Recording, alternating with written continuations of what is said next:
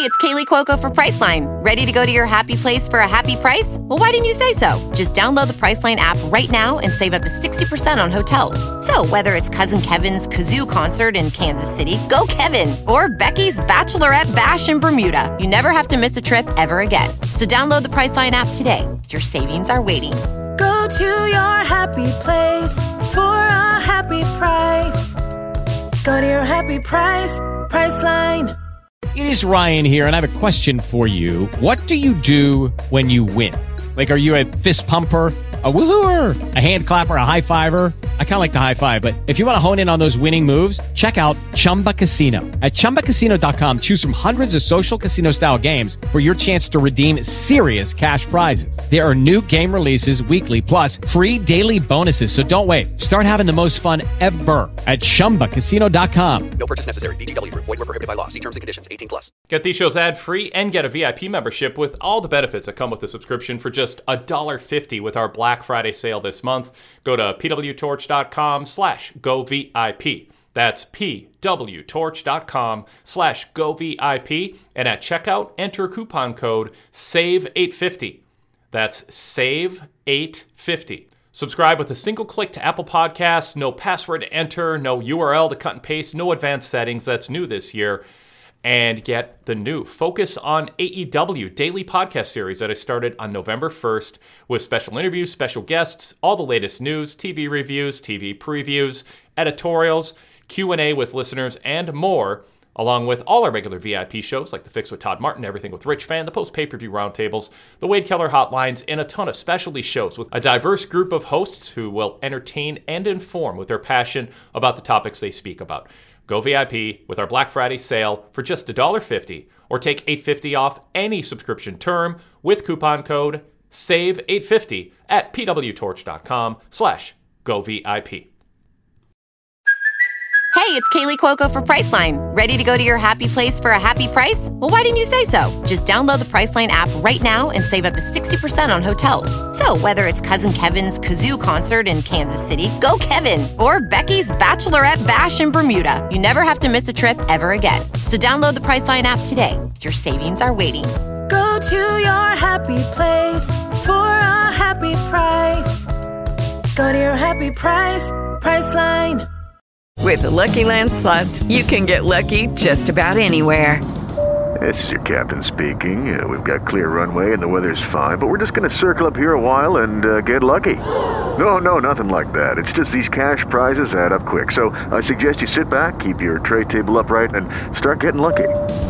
Play for free at LuckyLandSlots.com. Are you feeling lucky? No purchase necessary. Void where prohibited by law. 18+ terms and conditions apply. See website for details.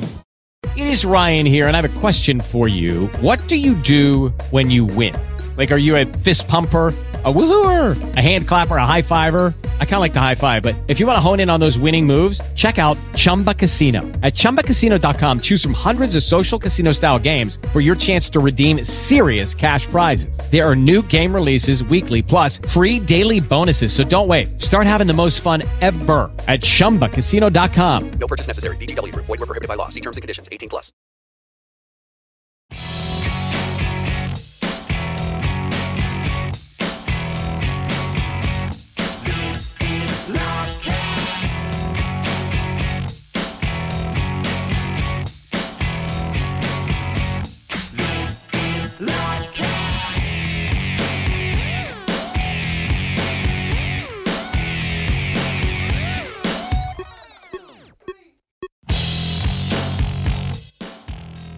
If it's Sunday, it's Wrestling Night in America here on PWTorchDailyCast.com. Good Sunday evening for November 28th, 2021. I am Pro Wrestling Torch columnist Greg Parks, and hard to believe it's almost December already. We've got a lot of big shows coming up to talk about. We've got a lot of big shows that have already happened that we're going to talk about, as we always do here on Wrestling Night in America. I want to thank Kelly Wells and Tom Stout for filling in for me last week on the Survivor Series post-show. And we'll talk a little bit about Survivor Series tonight and the things that happened on TV subsequent to that. Remember, no December pay-per-view for WWE. Their next pay-per-view is January 1st, so a special edition pay-per-view from Atlanta, Georgia on New Year's Day. So that'll be interesting to see how that goes. And as I said, the big shows coming up, they don't stop. We've got NXT War Games. Notice the lack of TakeOver branding. NXT War Games is coming up next Sunday night, so join me right here. After War Games goes off the air, we'll have all of your reaction right here on Wrestling Night in America. You can follow me on Twitter at Greg M. Parks. If you want to participate in the show, 515-605-9345 is the number to call. Make sure you press 1 so you show up in the queue that you want to talk. Otherwise, you can just hang out and listen. You can find us pwtorchdailycast.com, live or on demand. And you can also reach us via email, 24/7. That would be WNIALivecast@gmail.com. And we have quite a few emails, some left over from last week, some new to get through this week. And to help me navigate through the remnants of Survivor Series as well as what's coming up with NXT War Games next week is PWTorch.com contributor Dr. Bruce Hazelwood. Dr. Bruce, can you hear me all the way there in Hawaii through this tin can and string that we're using here? Yes, I can hear you. Although, I had a great beach day today again and got some water in my ears, so like a little fuzzy on my end. Wonderful. Well, it's not quite as beachy weather here in Florida. It got about to, and I know the people in the northern part of the United States are going to hate us for bragging on this, but it just barely got into the 70s today. So not quite warm enough to head to the beach, especially when you got the wind coming off the water, the Gulf of Mexico and everything like that. So it was a little chilly, down here in Florida. Hey. I fully acclimated. In the mornings, I used to live in Washington and Seattle, pretty much my whole life in Washington, and if it was 66 degrees there, it was a nice day no matter what. Here in the mornings, it's 66 degrees and windy, and I need a coat, I need some sweatpants. I've already acclimated, Greg. Well, you got acclimated a lot quicker than I did to Florida. I'm from New York, so when I moved down to Florida about 9 years ago, it took me a little to get used to it. Now I'm officially embracing the Florida weather, and I'm 66 would be cold to me now. After I was the same way as you were. That's shorts and t-shirt weather in New York. So yep. I don't know. The weather has a funny way of affecting us, I guess. In the best way for us too, but everyone else, I'm sure Kelly and Wade up there in Minnesota are doing just fine. Oh, I'm sure they're soldiering on. I'm sure. Well, I want to first talk about Survivor Series. Let's look in the rearview mirror a little bit. Mm-hmm. This was a show that I don't ever remember a Survivor Series that was so ill-hyped as this one. And it's not so much, that they didn't even put hype into it until the last minute. It was just the haphazard way. And WWE, there's no consistency in how they announce the teams from year to year. Sometimes there's qualifying matches. Sometimes it's announced by an authority figure on screen. This year, it was blasted out on social media on a Sunday afternoon, and then they spent the next 2 weeks rearranging the team. It was just like, well, what was the point of even putting it out there in the first place? So, I think the show itself was better than the hype, although that's a kind of a low bar to clear. Mm-hmm. You had some strong matches. I thought Becky Lynch versus Charlotte Flair was a really strong match. I thought Reigns and Big E was a good match. There were some moments in the elimination tag matches that were good. But what did you think of the hype of Survivor Series and then the event itself? Did the event feel like as much of an afterthought as the hype going into it made it seem like it was? Sure. So, Torch listeners, subscribers know that I cover Raw alongside Wade on Monday nights. And I will say that aside from the Becky Lynch, Charlotte Flair feud and the Roman Reigns, Big E feud, the rest of the build to Survivor Series was utter crap. And like you said, what made it worse was that they announced teams on a platform that a fraction of people are on, and then they proceeded to rearrange those same teams over and over again. So the hype wasn't good. The event, I think, it was passable. I think it would be more memorable and would have been more impactful had the build been better, like we just saw with Full Gear not too long before that. So the lack of, outside of those top two matches, to me, the lack of investment because of the storytelling, because of the build. And, you know, when I was a kid, I grew up in the 90s, Survivor Series was one of those that I looked forward to because you got to see these random groups of wrestlers who normally you wouldn't see together compete in elimination-style matches, and to see how some people grew from that. I still think about the odds when Randy Orton was, I think, sole survivor 2 out of 3 years, and he was on a winning team 3 straight years. That kind of sent a signal that he's being propelled to the next level, and of course he did that. On Monday night, you know, Big E did make, I thought, what I like to see from my babyface champion is he acknowledged his defeat, he didn't blame anyone but himself, and he soldiered on and said that he needs to do better. So there was some acknowledgement there. I just, for me, Survivor Series now, I call it the Survivor Series season, where they get into this weird conundrum of booking that they put themselves into because of how they have decided to book Survivor Series as the bragging rights pay-per-view, basically. Instead of just going back to having people who are feuding put teams together and go at it. And that's what I would like to see. I think it was forgettable. I don't think they built upon it enough this week, but you know, they have 6 weeks now, about 6 weeks, 5 weeks or so to build for that next pay-per-view, which is supposed to be a monumental January 1st pay-per-view, as you brought up. Let's see if they can actually, you know, what's the term? Maintain our actual investment until that time. One of the things that's always interesting to me is to look at the survivors of the elimination matches and try to decipher WWE's booking going forward with them. Now, the survivors, there were 2 sole survivors, which is not something that you see very often.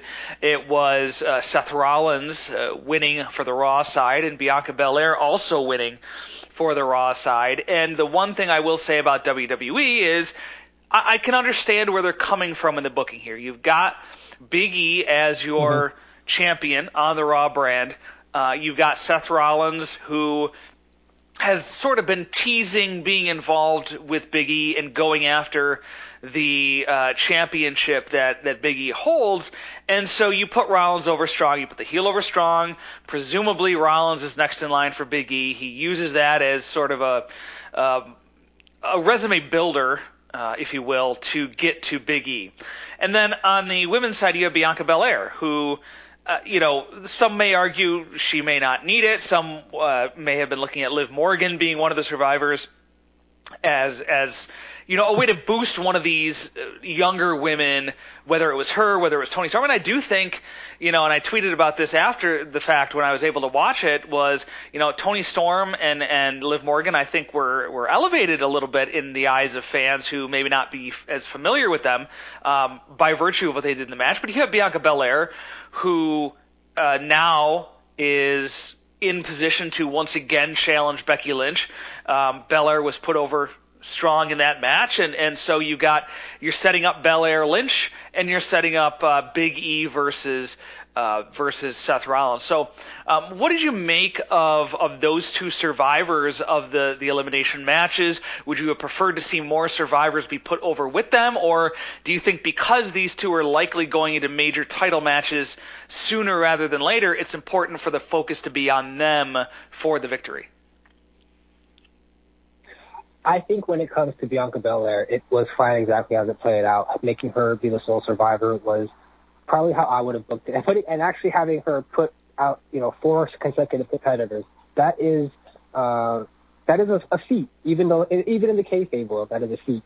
And considering that she lost so much momentum after SummerSlam, and they're still trying to regain that back, this is a great step, or was a great step for them to sort of remind the fans that Bianca Belair really is at the top tier. It's not just the 4 that we think of. Bianca Belair is right there too.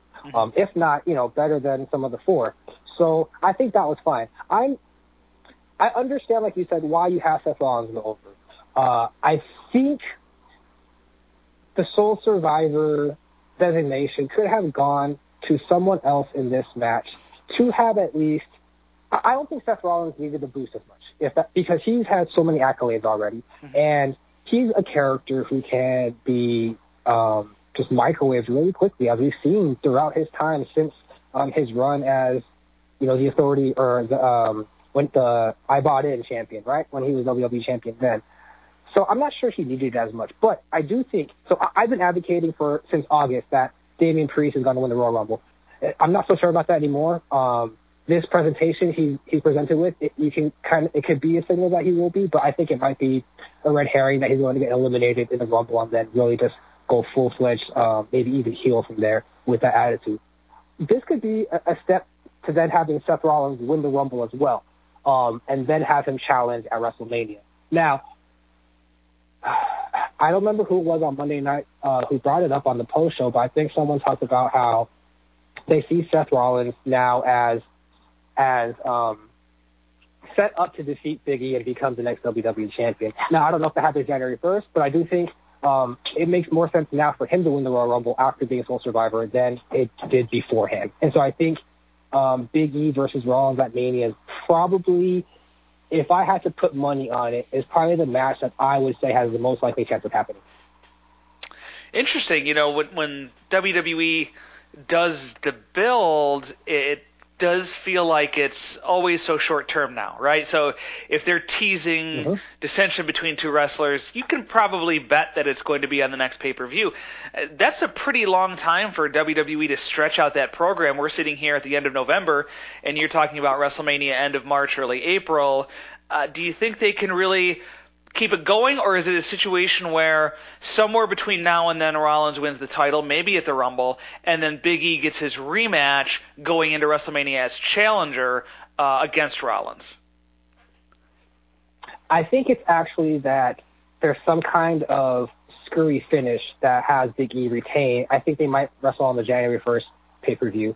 And then with that, he can then win the Rumble and then has an extra bit of not just motivation, but actual legitimacy behind challenging for the WWE Championship again. And it would also give him a reason, if he wins the Rumble, to go after Big E instead of Roman Reigns, because he has that already happening. So I think there's some kind of finish, and it might be a finish where Rollins kind of screws himself, but it's not necessarily a clean victory for Big E. We just saw him not get a clean victory over Austin Theory of all people on Monday night. So don't put it past WWE to have their WWE champion win with a distraction or a screwy finish. I think that's the route they go. But I do think your suggestion is, especially if, let's say, Rollins beats Big E at the Rumble pay-per-view, or even on January 1st, but more, I would say at the Rumble pay-per-view, and then Big E enters the Royal Rumble later and wins the match.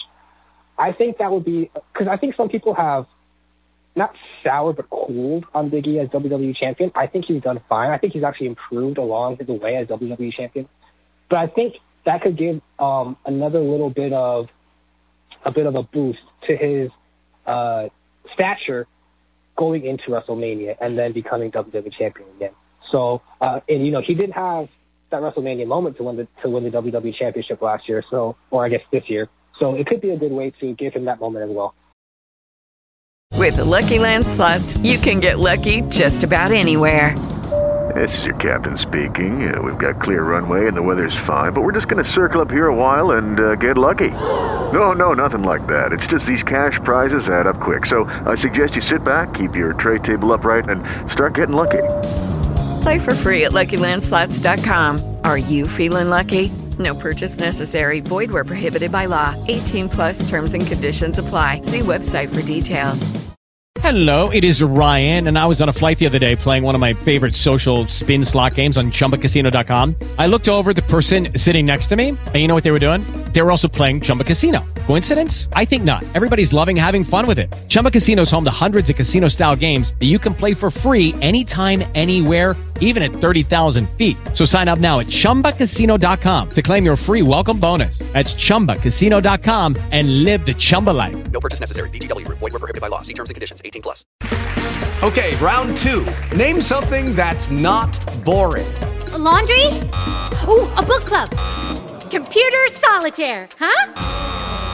Ah, sorry, we were looking for Chumba Casino. That's right. ChumbaCasino.com has over 100 casino-style games. Join today and play for free for your chance to redeem some serious prizes. ChumbaCasino.com. No purchase necessary. Void where prohibited by law. 18 plus. Terms and conditions apply. See website for details. Daily Cast listeners, thank you, first of all, for streaming the shows. Be sure you're subscribing. Just search PW Torch in Apple Podcasts or wherever you listen to pro wrestling podcasts. But while you're at it, if you're not yet, please subscribe to the Wade Keller Pro Wrestling Podcast and Wade Keller Pro Wrestling Post Shows. Search Wade Keller and see two logos pop up, a blue one and a red one. The red logo, the post shows, cover Raw and SmackDown each week with a fast turnaround time of a couple hours after the show's end. And also every Saturday we present a flashback to our analysis from 5 years ago that week, covering Raw. Jason Paul from ProWrestling.net joins me, and we analyze what happened on Raw 5 years ago. So check out that time capsule every weekend. The Blue Logo Show features the Thursday flagship, plus our first run interviews, our classic interviews, and our mailbag segments. So again, search Wade Keller and click subscribe to both the red logo and the blue logo.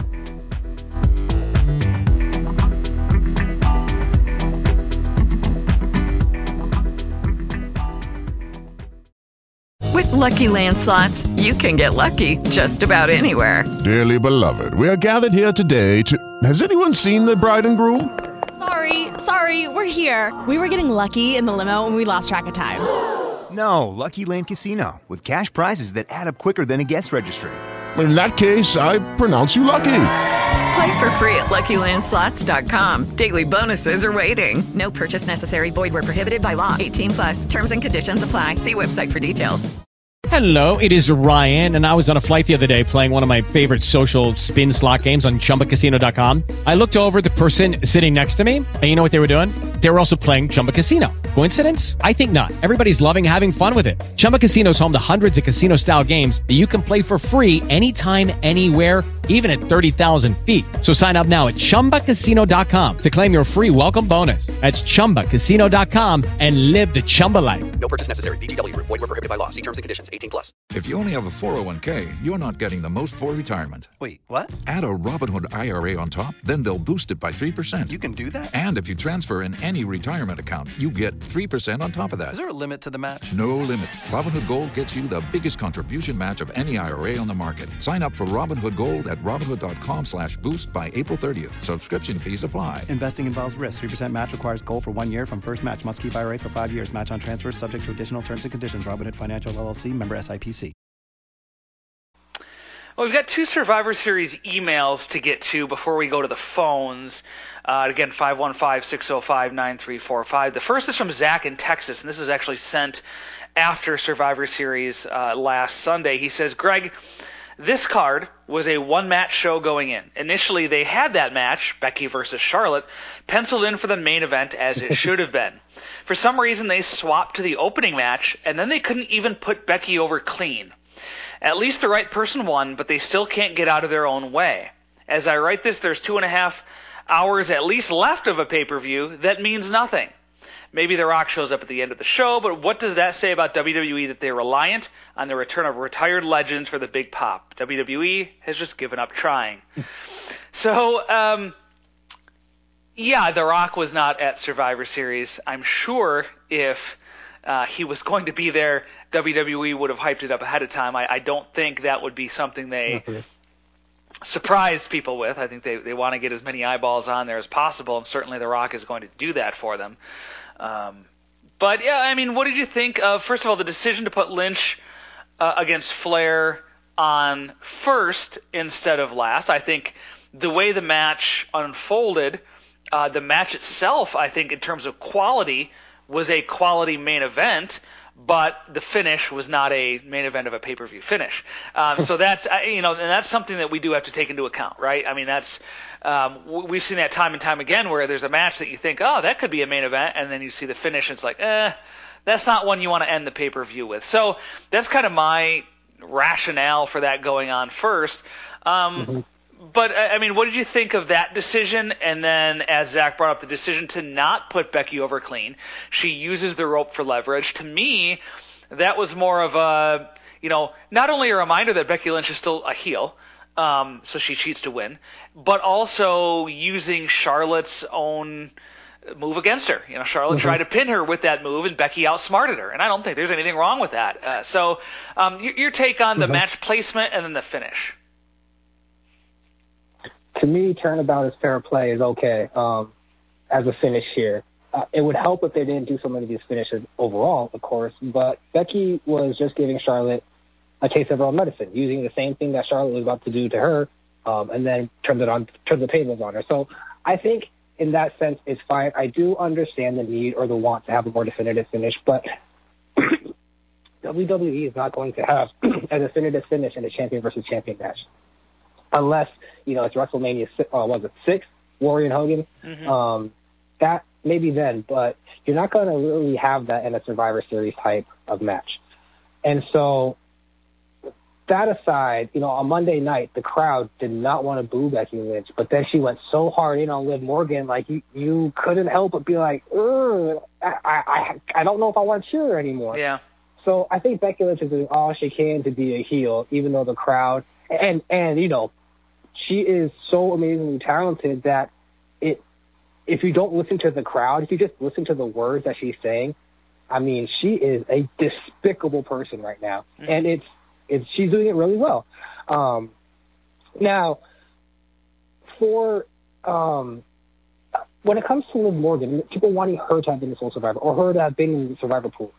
If you've been watching Raw the last days, I wrote about it in my report, she has just not stepped up to the level she needs to be in that main event spot. She had a chance with her promos, and they just have not done anything. And the only thing that worked for her is when she slapped Becky Lynch on Monday after she was getting berated, and then she started tearing up. It's great to show emotion, right? But it just hasn't translated, not just in her promos, but in her matches. So people who have their hopes up there, I hate to break it to you, but I think you have your hopes in the wrong basket here, okay? And then when it comes to The Rock, he's been filming a movie in Australia for 3 months. So, I mean, the fact that, and the COVID protocol, there's no way he would have been able to come just for a one-off at Survivor Series. Let's be realistic about this, people, right? So, all that aside, the booking of Survivor Series, to me, worked in the vacuum of Survivor Series. But beyond that, there's really not much. Again, they didn't really build off on it this week. I think this might be the time where they need to get rid of Survivor Series. I know there's been discussions before, and they didn't have it for a couple years, I believe, maybe 12 years ago. But and his point about they just giving up, they have all this money, Peacock, Saudi Arabia, etc. I understand why they don't feel the need to have to put out, a $60 quality pay-per-view. And it's bit them because they can't build new stars. That's why John Cena has to come back. That's why The Rock has to come back. I mean, these old stars, yes, they get the pop, but you're not able to build upon those stars to who's actually there right now. And it's been an ongoing problem since basically the end of Stone Cold and The Rock. And I don't know what they can do from here since they released, however many wrestlers this year, and many of them had that potential. They're just going in circles, basically. They're an Ouroboros. They're eating their own tail. That's a good good comparison there, I think. Thank you. The other email is also from right after Survivor Series last week. This is from Ed from High Desert, California. He says, "Good evening. The big three matches were good and delivered. I have no idea why this pay-per-view was so long. They really stretched this out for absolutely no reason. From the commercials to video packages to entrances, they had an hour-long pre-show. Then it took them 15 minutes before the match started. And it took 50 minutes into the pay-per-view to start the second match. When Drew headbutted Seth, Drew had been counted out. Shouldn't Sheamus have been DQ'd because of what Drew did? Is Sasha Banks partly being in the ring really a count-out? And it seemed in the Roman Big E match it may have gotten to a 10 count, but the ref slowed. The big three matches delivered. Charlotte needs to stop with the moonsaults. The ending was blah in this match, seemed like more of a draw, considering Charlotte popped right up. Usos and RK Bro was good. Riddle may not have the act for a world champ, but in the ring he has the world champ ability. The 25-man battle royal plus the product placement was awful. For Reigns and Big E, good match. The ending felt flat. No Rock, no Brock, and just Reigns pinning Big E clean. It didn't make sense for Big E to pin Reigns, as it would diminish when he does finally lose the belt, but it feels Big E dropped some. No shame in losing, especially to someone of Roman's stature, but really don't care about Big E now. I know how good Roman has been, but I'm wanting something else now. He's just beating everyone, and beating everyone clean and dominant. It's just kind of old. How about some type of actual feud for him that lasts? Realistically, how long can they run with Roman before it jumps the shark and him losing, and that moment starts to diminish? Doesn't have the desired effect you'd think it should. Thanks, guys. Have a great night. Thanks, Ed.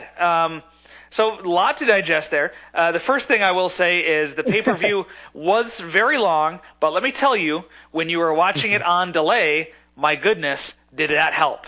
Fast-forwarding through all of the entrances for the elimination matches, all of the video packages, all of the commercials. I'm already watching most of wrestling via DVR. It's rare now when I can actually sit down and watch one live as far as the weekly shows. But they incentivize watching via DVR with all of the fluff, and that was true of Survivor Series as well. I was able to get through this in about 2 hours, basically. I mean, when you take out all of the stuff that you can fast forward through. So I'll say that. And the other thing I want to talk about, we haven't really talked about yet, is Reigns versus Big E and the finish, because that has created some controversy in terms of Reigns winning cleanly. And you look at the previous pay-per-view, Reigns beating Finn Balor, and I talked about this with Wade on the flagship this week. I was back on the flagship, so if you haven't listened to the Wade Keller podcast yet, I was on the flagship. We talked a little bit about Survivor Series and a lot about everything else wrestling under the sun, basically all the other companies we touched on in some form or fashion. But look at how they protected Finn Balor.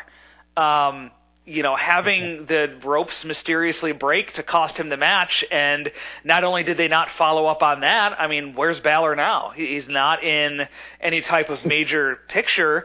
And then you look at what they did with Big E, the champion on Raw, and they didn't even go that far to protect him. And so it does make you wonder, what's the thought process here? Did that bother you as much that Big E not only lost, but lost cleanly when lesser opponents have been protected against Roman? Or is it just about not fitting into the story? Like you said, Big E owned it after the fact. I mean, is that part of it? That's, him losing, but doing so graciously and maybe using that as a springboard to be more serious or more aggressive may turn out to be the better tact.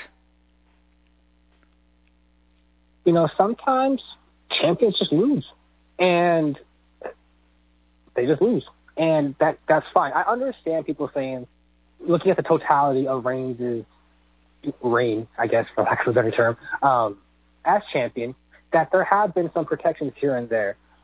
But the people he has gone clean over or definitively over, there have been, now I'm thinking especially of the Jey Uso feud that he had, and that's still playing into storyline between them. And it seems like when these clean finishes happen, it does more to advance the story for the person who lost. When I think about the protected finish, like Finn Balor, it seems, I kind of want to explain that one away, that because the demon was there in kayfabe, there was some shenanigans going on with some demon energy or whatnot. I don't know. Just, trying to make some sense of it. But it doesn't seem like, it almost seems like the booking is the opposite with Reigns in terms of people get put over, how do I put this?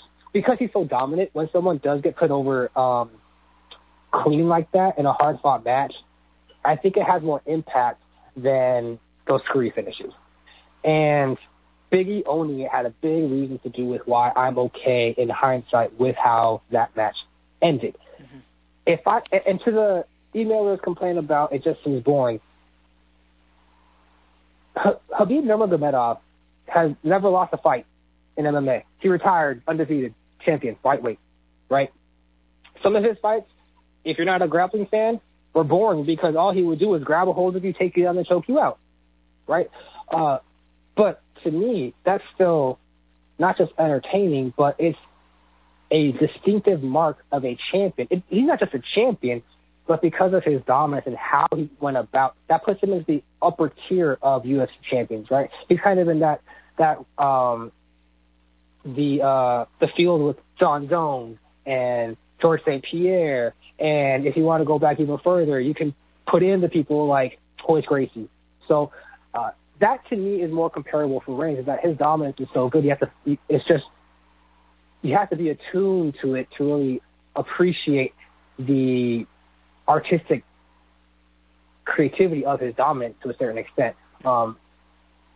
If, like I said, if you didn't like grappling, you weren't a Khabib fan, but he is arguably the most dominant champion of all time in mixed martial arts. So I understand the frustrations, but it goes back to the previous emailer about they haven't been able to build up new contenders, new faces, new heels, new anybody to bring this company forward and be able to put that responsibility on them aside from Roman Reigns or John Cena. With Lucky Land Slots, you can get lucky just about anywhere. Dearly beloved, we are gathered here today to... Has anyone seen the bride and groom? Sorry, we're here. We were getting lucky in the limo and we lost track of time. No, Lucky Land Casino, with cash prizes that add up quicker than a guest registry. In that case, I pronounce you lucky. Play for free at LuckyLandSlots.com. Daily bonuses are waiting. No purchase necessary. Void where prohibited by law. 18+. Terms and conditions apply. See website for details.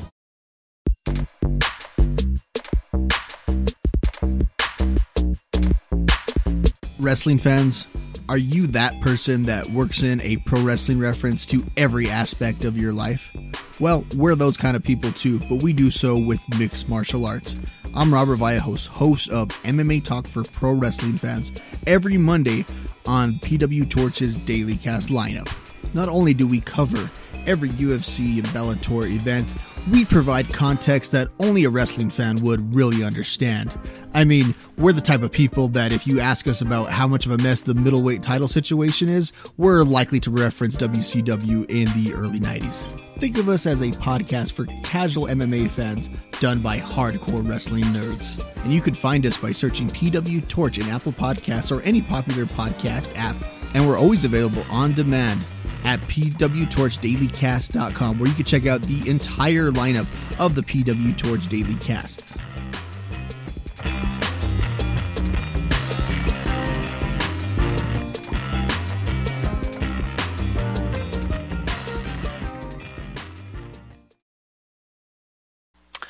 Well, if you're just tuning in and we've reached nearly the bottom of the hour, I am Pro Wrestling Torch columnist Greg Parks, along with PWTorch.com contributor Dr. Bruce Hazelwood, and we are here on Wrestling Night in America, talking about Survivor Series, recapping that. We'll move on after our next call to NXT War Games, which takes place next Sunday night, and you can find us next Sunday night after War Games goes off the air. We'd love to hear from you via email or phone. Email us, WNIALivecast@gmail.com. Call in 515-605-9345 to talk about War Games next weekend. Let's go to Ryan from Cumberland, Maryland. First caller of the evening. Ryan, welcome to Wrestling Night in America. What's your first question for us tonight? My first question is on CM Punk. I've been making a big deal about him being undefeated in AEW. Who do you see the first person to end the winning streak of CM Punk? That's a good question. He's starting a feud with MJF, and they had quite the promo battle this past week on Dynamite. With the way that MJF has been booked, and knowing that he's, one of the pillars of AEW, I know he talks about that, and I think we're supposed to roll our eyes at it, but I mean, realistically, if you're looking at the young guns and I'm not talking about Austin and Colton Gunn, I'm talking about single N Gunn, young guns, in AEW, MJF certainly has to be up there. I think his name deserves to be mentioned as someone who could knock off Punk for the first time in AEW. Do you see that person being MJF, Bruce, or do you think it's someone else? It's MJF. Yep. And the thing, AEW doesn't do a lot of, screwy finishes. But the one person who tends to do them a lot, and the one person who gets away with it because of his character, is MJF. So I can just see it now where he's going to use that Dynamite Diamond Ring, clock him in the head, lock him to armbar, and say that CM Punk, fell to the earth, and say that CM Punk passed out to fall to the earth or something like that, right? It's going to be MJF. And if it's not MJF, if they have CM Punk go over, I think you do irreparable harm to MJF. Yes, he can be built back, and he's a great talker. but he needs that definitive victory over not just, a Darby Allin, not just a Cody Rhodes. He needs it over a bona fide, legitimate star, and that is CM Punk. Give it to MJF because he is the future, not CM Punk. CM Punk is going to be fine. It doesn't matter if he's undefeated or not. It matters for MJF to keep getting those wins and to keep his streak going. I think if they never fight and they just do promo battles every week, I'd be happy. But yes, I do take your point. That would work too. I do take your point. Ryan, we'll go back to you for your second question for us. Yeah, my second question is on Triple H and Stephanie's oldest daughter. I heard she's training to be a wrestler. She's only 14. Who has the job of doing that, though, to be training such a young person? Yeah, I don't know how official it is that she's training. Like, I don't know if it's and I did read that she was training, but I don't know if it's like in an official WWE capacity or if, she's just kind of training at home or under the supervision of someone else. But I mean, talk about pressure, Bruce. Training Stephanie and Triple H's daughter. I mean, you better train her right. Like, I mean, that seems like it. If I was a wrestling trainer, that might be one that I have to think twice about. I'm like, oh boy, I don't know if I want the pressure. Well, it wouldn't surprise me if the people that are actually training her are Triple H and Stephanie McMahon to begin with. And so, or someone like Shawn Michaels, who's very close to Triple H and very high up the food chain in NXT. Road Dogg. Yep. Yeah. I know there's been consternation recently about Izzy and her taking a bump at 13 and all the hoopla that caused Lince Dorado and the dad, all that. I do understand. Again, it's a physical sport, it's contact sport. Bumps are really ridiculously difficult. Running the ropes is hard. But, let me ask you a question, Greg. Down in Florida, are 12 and 13-year-olds playing football? Well, yes. Okay. Are they playing hockey? Maybe not in Florida, but I mean in general. Yes, they are. Yes. So I think we need to cut back a little bit here. And yes, there is a lot of risk associated with youth in professional wrestling. Just like there's a lot of risk associated with youth in playing football or soccer or any kind of sport, basically. If it's done in a very confined space, they really regulate what's happening, and she could be learning how to roll and not taking bumps. She could be learning how to run the ropes and things like that. There are things you can do besides bumps in professional wrestling to learn and improve yourself until you get to a more physically mature stage. So there, all the reports were just that she started training. No info on what the training was or has been. So let's just wait and see.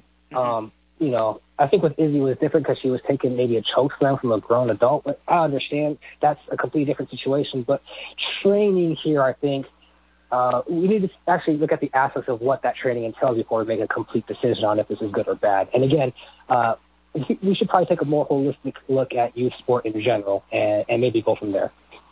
And I think if there's anyone who understands the risks associated with training to be a professional wrestler, it's Stephanie and Triple H, and I don't think they would put her in any harm at her age. Just kind of my impression. Ryan, back to you for your third and final question for us tonight. Yeah, I have questions on the incident with Seth Rollins on Monday Night Raw. Heard the Fiend got offered a booking already from Great North Wrestling to take on the Blood Hunter. I guess the deal is he gets $1,000 if he can submit the Blood Hunter or pin the Blood Hunter, and they'll even play for his plane ticket to go out there. Says this is the first time someone's been offered a booking by actually jumping into a place they're not supposed to in wrestling. I don't think so. I feel like there's an obvious answer to that, and I know that they've planted wrestlers in the crowd who've come out and attacked and done things like that, but I feel like I'm missing an obvious one where someone did jump the rail and was rewarded for it, but I can't think of the situation offhand. My concern with that is, first of all, and I know that, when you're an independent company, you're trying to do anything and everything to make a name for yourself, to try to attract attention. And this is going to attract attention. Heck, we're talking about it right here. This is not a company we would normally talk about on a Wrestling Night in America, but because of that offer, we're talking about it. So in that way, mission accomplished. But the danger, obviously, is you're encouraging this behavior. People think, oh, that's an easy way to get booked or to get noticed.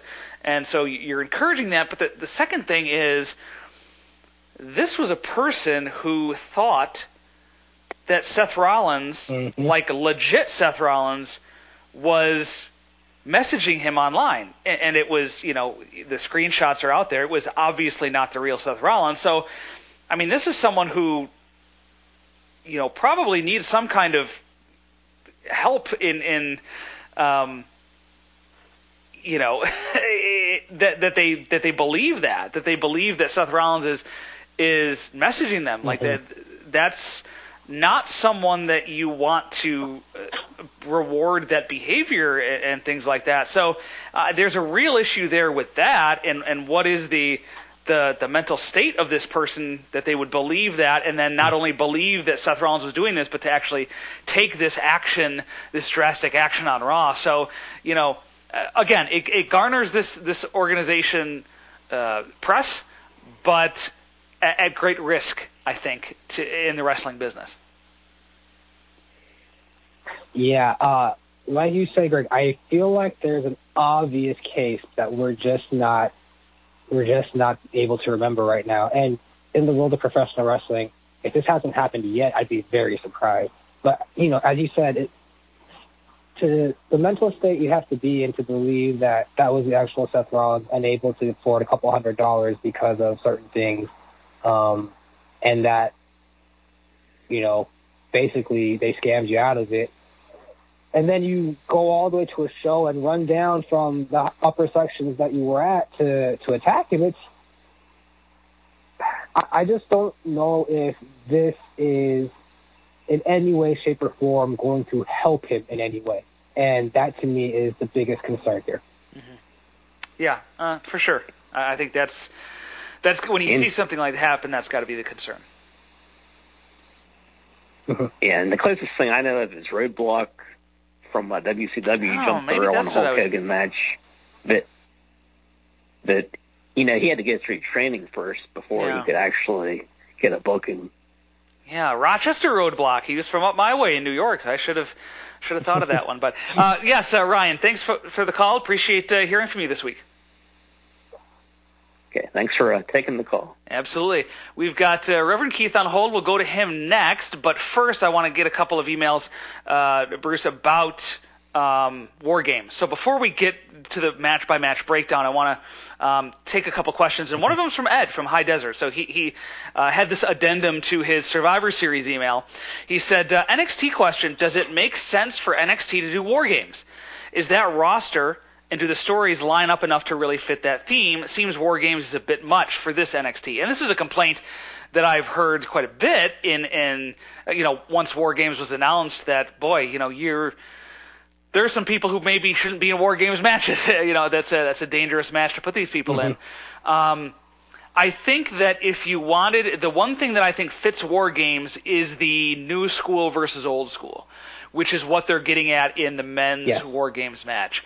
But the problem is they've only done 5 minutes of that build, with the match on Sunday. They had everybody come out at the end and start brawling, and Vic Joseph was like, "Oh, it's the old school versus the new school," and I'm like, "Okay."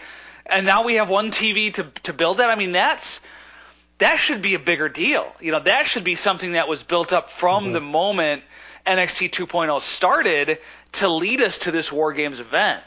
And instead, that wasn't even. I mean, Ciampa kind of alluded to it at times in his feud with Braun Breaker, but it wasn't like the focus of the story. It wasn't the focus of these other feuds. So, I mean, to the question, is War Games necessary here for this? As you said, the kind of TNA original versus main event Mafia feel here works in that for War Games. But even Carmelo Hayes, they're probably not at the level yet where I'd feel comfortable watching them in this type of match without fearing for their safety. Yeah. Just because even when you had seasoned professionals in there, they took some hellacious bumps and spots that, really, really looked dangerous. And, a slight rotation this way or not tucking that way could have really resulted in catastrophic injury for any of them. So I do understand the concerns because I also have them. It also seems like it was just, Ciampa and Breakker are feuding, Gargano and Hayes are feuding. Let's just put two other people on the team and have them do a War Games match. Because that's kind of what it seems like. Mm-hmm. Also, I think a lot of people's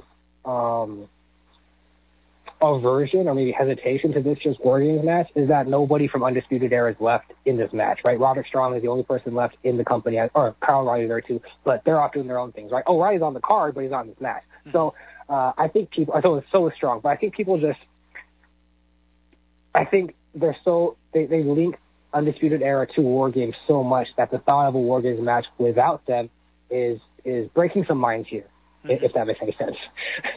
Yeah, for sure. And, the women's match has a whole different vibe going on in that mm-hmm. one. But, yeah, I think – and the other thing, too, is War Games has a certain reputation, not only from its days in the NWA and WCW, but also the War Games matches that have ensued under the NXT banner. So I think there's a lot of mm-hmm. hesitation about, can this – live up to that, and I think that's a valid concern for that. As a listener of this show, you can get a 30-day free trial membership to an Audible Premium Plus membership. That's a $14.95 value, which includes 1 credit.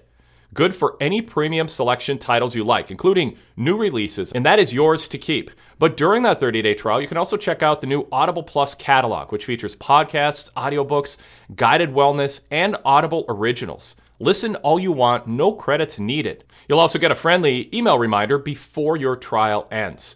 Right now, I'm listening to John Arezzi talk about his life in pro wrestling with the New York Mets and in the music business. If you've been listening to this show over the years, John is a friend of the show and has lived a fascinating life, hosting a wrestling radio show similar to this podcast in the late 80s and early 90s. And he's done wrestling convention promotions and also promoted shows. He's got stories to tell, and boy, does he tell them in his book. And you can get that with your 1 credit for free right now. Go to audible.com/Wade or text Wade to 500-500. Pick any book you want. Pro wrestling, sports, politics, nonfiction, fiction.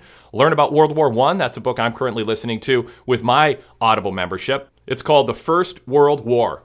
I know quite a bit about World War II, far from an expert, but I didn't know a lot about World War I. And I was just talking to some family members recently about how different World War I and II were because of technology. It was a fascinating discussion, and I was able to participate because I've been listening to The First World War by John Keegan. So you're able to be more part of the conversation when topics come up like that with family and friends when you are listening to an audiobook. So go check out membership. It's free. Just try it for 30 days. See what you think. Audible.com/Wade or text Wade to 500-500. Let's go to another email on War Games. This is from Chris from Milwaukee. He says, "Hi, Greg and Bruce. I've been a big NXT fan since Bo Dallas's title run. I've been to 3 takeovers, and I think I've watched 95% of NXT TV shows. However, NXT 2.0 really has me reconsidering how much longer I'll be watching. Again, having barely missed any episode of NXT in its original forms, I've missed a few weeks since the new NXT started. I can't be the only fan that feels this way looking at Twitter and the viewing figures. That being said, how important do you think this NXT pay-per-view is next weekend? Given how much equity the TakeOver brand has, if this new era of NXT pay-per-view without the TakeOver branding gets off to a rough start, I really think people may start leaving in droves. What are your thoughts?" That's a good question. I mean, this is kind of a holistic look at NXT 2.0, and I think it was smart not to brand it TakeOver, because I think that sets up a certain expectation which this one is bound to fall short. You know, it's just the way this NXT is built. It's not going to live up to the reputation of previous takeovers. That's not the point of this NXT brand. So getting rid of the takeover branding, I think, was smart. But I mean, I really don't think this NXT is all that important. It doesn't. I think the more important thing is continuing to get over the characters, continuing to expose the audience to a wide range of wrestlers with more perhaps main roster potential because they are selected by Vince McMahon and Bruce Pritchard here in NXT than the previous NXT. As much talent as there was in NXT 1.0, there just was not a main roster future for a lot of the wrestlers, and even the ones that were selected to the main roster had a lot of bumps in the road, if not failures in that regard. So I don't think this NXT, and I'm saying this with the complete recognition of how bad this is for my business, because I want people to watch and I want people to call in next week at Wrestling Night in America and to email me. So do watch, but as far as importance, I just don't think in the NXT ecosystem this show is all that important. I'm really glad this email came in because this is a discussion that Tom Stout and I have had for basically since the inception of 2.0. Tom Stout is one of the co-hosts of PWT Talks NXT. This NXT 2.0 is a regression to the mean. This is what NXT was when it transitioned from FCW into NXT. For people that were saying, this is not my NXT, it's obvious when you came in to watch NXT, it's when it started getting good, when it started getting all the rave reviews. But this is a regression to the mean of what NXT once was and truly should have been to begin with, right? It just got really good because Triple H kept finding all the great indie talent, right? But ostensibly, NXT was always a developmental brand, meaning you're going to see a lot of hiccups, for lack of a better term, along the way. It helped a lot more when it was 1 hour and it was edited than being 2 hours and live.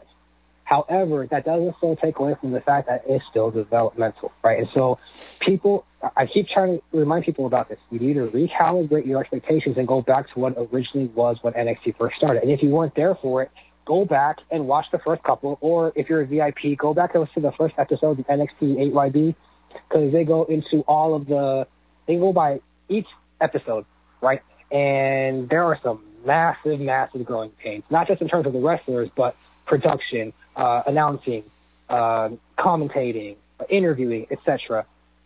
This is what to expect from 2.0 going forward. And I'm okay with having developmental. I've always been okay with having developmental. For me, part of the journey in wrestling is seeing wrestlers. A lot of the reason why people have attachment to independent wrestlers and want to see them get to certain places because they've been there with them throughout the whole journey. They want to see them succeed and get to these great heights. NXT, the original, that's part of the reason I was so attracted to it, is because you're getting to see these wrestlers hopefully achieve great heights and you're along the journey with them. To me, the real question will come into who are the first real NXT 2.0 call-ups to Raw and SmackDown, and how are they portrayed? Because very few people from NXT before 2.0, when they called up, maintained the same character. Baron Corbin stayed the same, Kevin Owens stayed the same, Finn Balor stayed the same. But even then, Bo Dallas too, they eventually had to shift the characters a bit. Like Baron Corbin is now Happy Corbin, for example, right? And a lot of them actually had to shift their presentation. Just look at what happened with Karrion Kross and Keith Lee before they were released.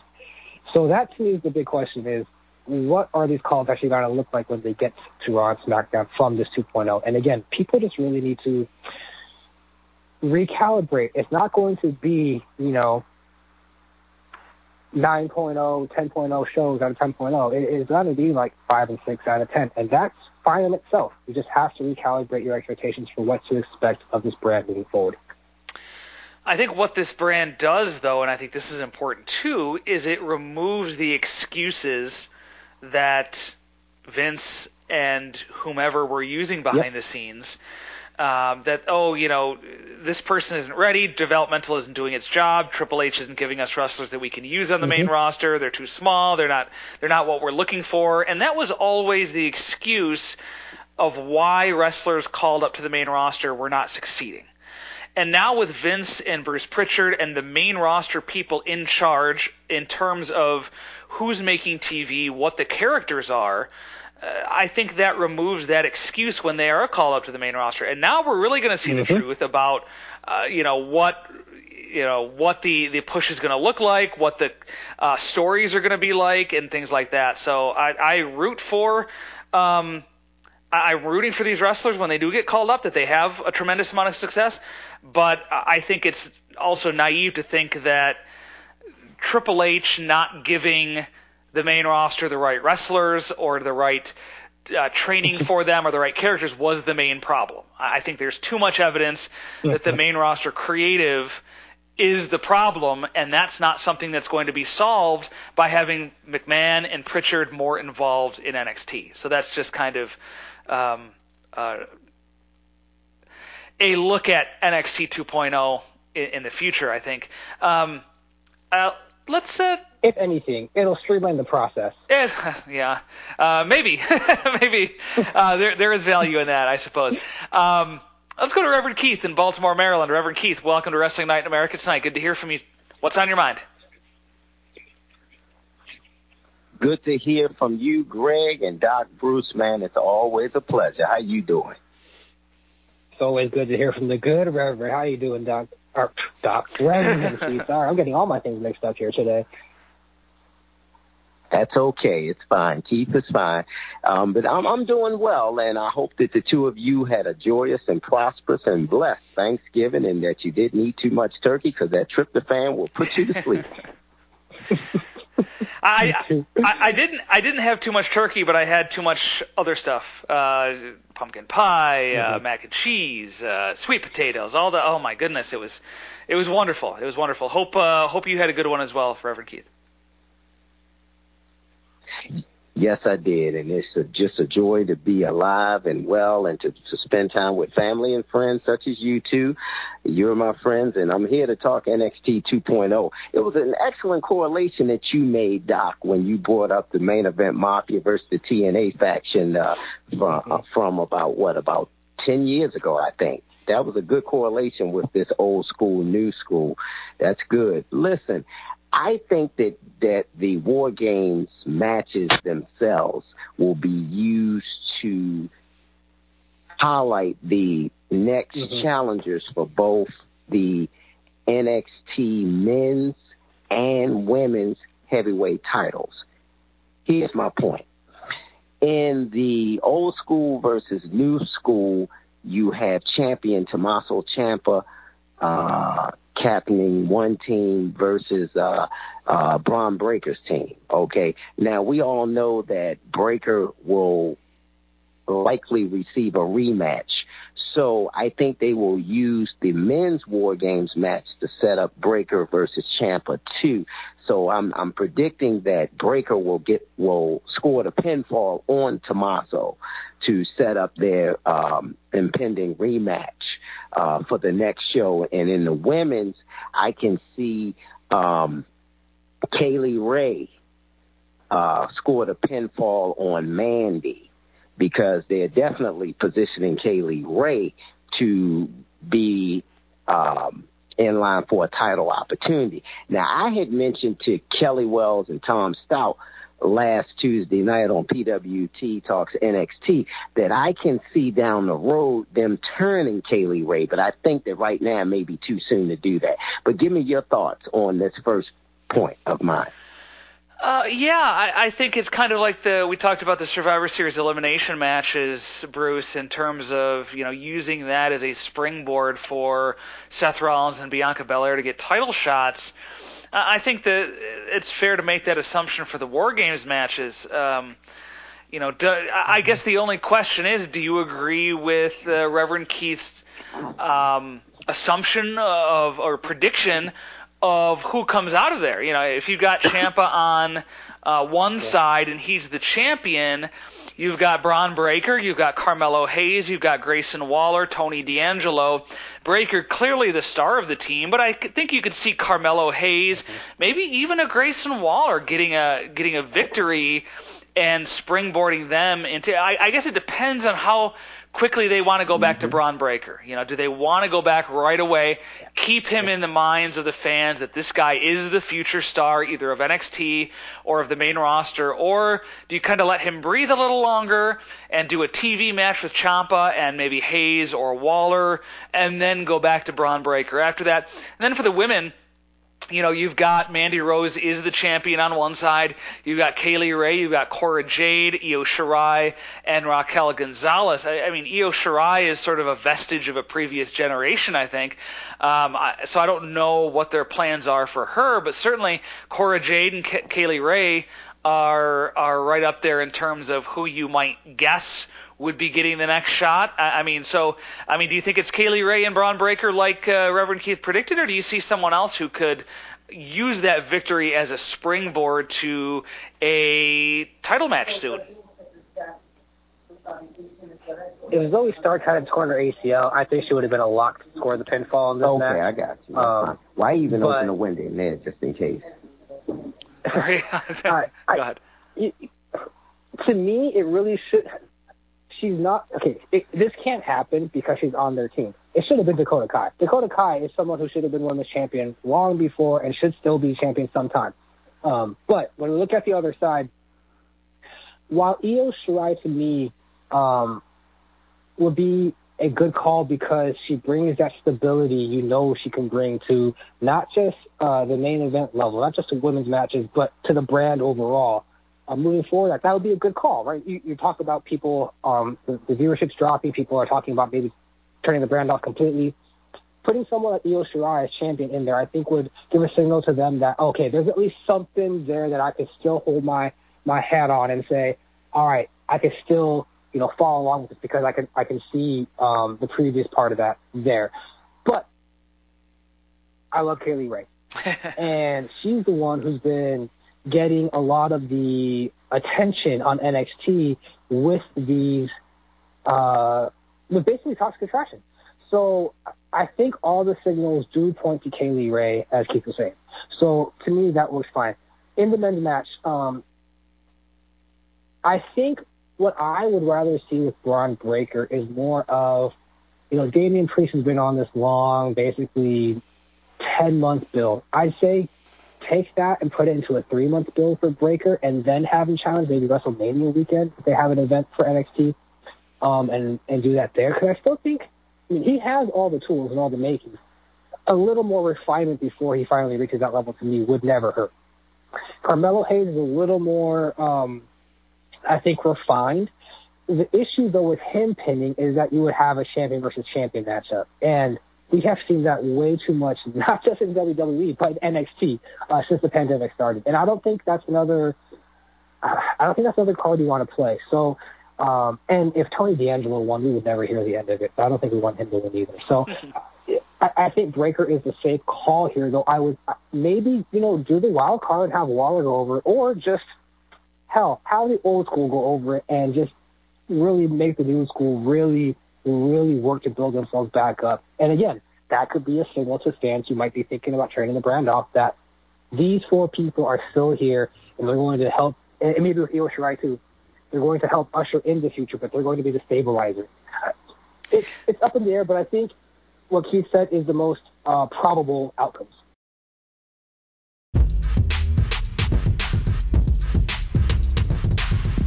Check out our new 2021 PW Torch VIP podcast lineup, including Everything with Rich Fan, hosted by Wade Keller, where on weekends we get together and talk about everything. And that includes our popular Off the Beaten Path segment, where either Rich or I present each other with something to watch that's off the beaten path, and we dissect and analyze and react to it. Sometimes it's weird, sometimes it's nostalgic, sometimes it's therapeutic, and sometimes it's just plucking something from the past that would work today that's not being done. But we talk about WWE, NXT, AEW, all the current events in professional wrestling also. It's a different format and a fresh podcast dynamic with Rich and me every weekend. Everything with Rich Fan is part of the new PW Torch VIP podcast lineup for 2021.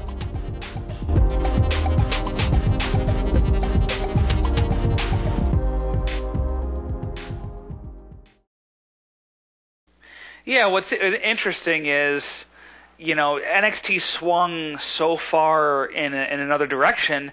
I think it's inarguably cost them viewers.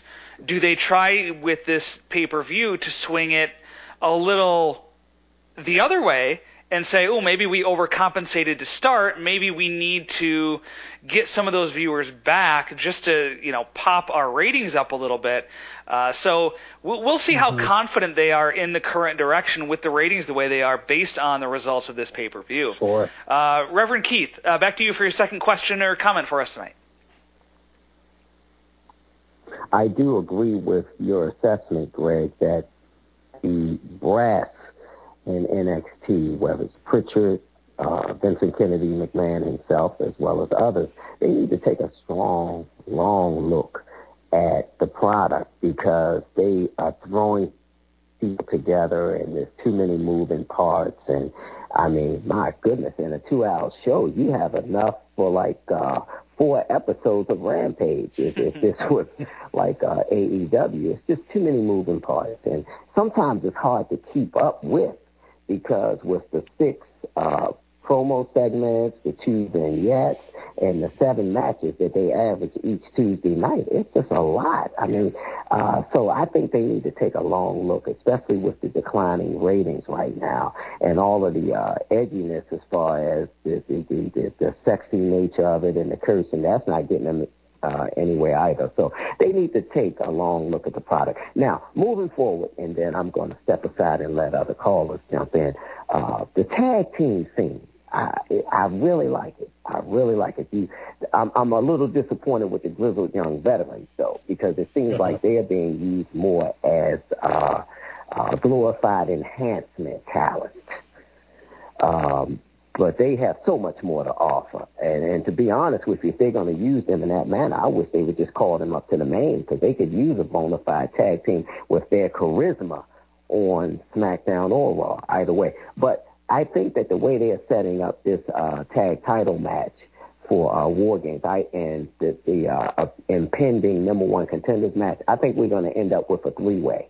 I don't think that match between Kyle and Vaughn versus Legado will end decisively. And I think it'll make for a great 3-way tag title match at War Games. What is your assessment of that? That's certainly the way things seem to be developing. And I think the disappointing part when we're talking about these tag teams in NXT is that there's just so little upside, in the WWE ecosystem, in the main roster for these tag teams. And so when you talk about NXT being true developmental and really taking on the qualities that Vince McMahon and Bruce Pritchard want NXT to take on, and then you look at the tag teams and you're like, it's developmental for tag teams too, but what success rate is there on the main roster? What place do they have when there are so few tag teams? And a lot of the ones that are successful, like Randy Orton and Riddle, AJ Styles and Omos, are 2 singles wrestlers being put together. Yeah, you have the Street Profits and you have the Usos, and they have their place, but they're not. The Usos are in a strong position because of their association with Roman Reigns. If they were not that, they would be just another tag team. And the Street Profits are where they are because basically the Usos need opponents, and so they are risen up the card based on their feud with the Usos over on SmackDown before they switched. So, it's kind of sad to look at developmental for tag teams, and it's like, there's not a lot of upside in the division itself on the main roster, and I think that's kind of how I see it, Bruce. Well, and even if you look at most of the tag teams that are organic on the main roster, and they're familial, whether it's the Usos, whether it's the Mysterios, right? And it's, those teams that do tend to have tenure are that because of familiar relations. It's rare to have the New Day or the Street Profits, like you said. You're more likely to have the Dirty Dogs and Rudy and Ziggler being thrown together, or Styles and Omos being thrown together, right? Or RK Bro. or any other number of tag teams that really, because of how like you said, how tag team wrestling is done in WWE, you can throw any two people as a team together, and it's just going to be fine, because that's just how it works in WWE. And you know, we're talking about NXT and WWE here, but it's really hard not to compare the tag teams to AEW, because they have placed an emphasis not just on tag team wrestling, but developing tag teams, storylines within tag teams, storylines about the tag team division, great matches and storylines within the matches. And they've shown that there is a proven way to not just have tag team wrestling featured, but prominently and done well. And they only have 2 hours a week. WWE has the 5 hours of Raw and SmackDown and the 2 hours of NXT, plus main event. There's plenty of time to put in these tag teams. So as you said, it's really hard. And Keith brought up Grizzly of Veterans, but there's MSK too. Very curious case, because they're just basically doing wow, can't forgot the movie. Why can't I think of the movie? Half Baked. So they're basically doing Half Baked, right? And so in the ring going on. Bruce, your connection's really going in and out. I can barely hear you. Sorry, you're breaking up a bit there, Greg.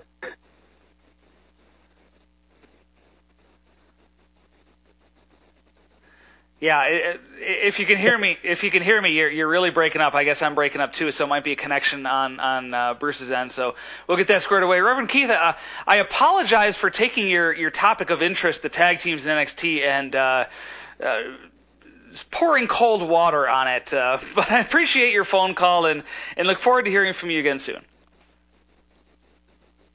Thank you so much for taking my call, and have a good week. And I think it's going to be a good game show, so we'll discuss it next Sunday.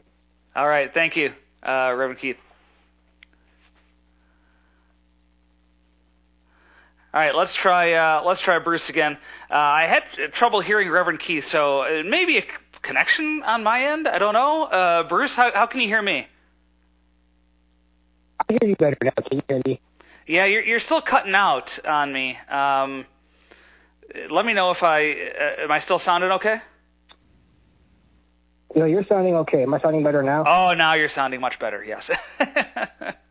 Okay, all right. I took out my headphones. Oh, okay. The perils of live broadcasting over the internet. You just never know what you're going to get. So, did you want to finish that point you were making? I know you're talking about MSK. I kind of lost you in that conversation. Sure. It's just... it's a very curious case because, you know, GYD's out there basically enhancing other people, but then MSK's out there doing skits basically about being high. And so they have a lot of talent, and I know there was issues with the fans receiving us first, largely due to certain individuals, but I think that's past now, and it's just interesting to me that they haven't really been featured yet or prominently recently in the ring, and it's mostly just in vignettes. And I think that's a team that, you know, I think their charisma and whatnot, I think Vince and Pritchard could probably look at that and say, we could do something with them on the main roster, but I'm not sure if that's necessarily a good thing for them. Mm-hmm. Yeah, I think that's a good point.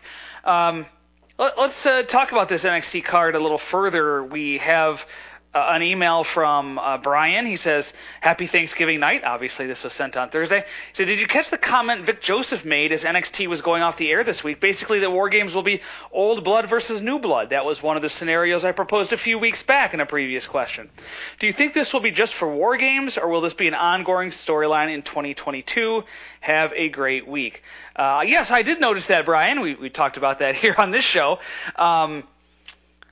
But the question is a good one. Is this just for War Games, or is this a storyline now that sort of propels the NXT brand into the new year?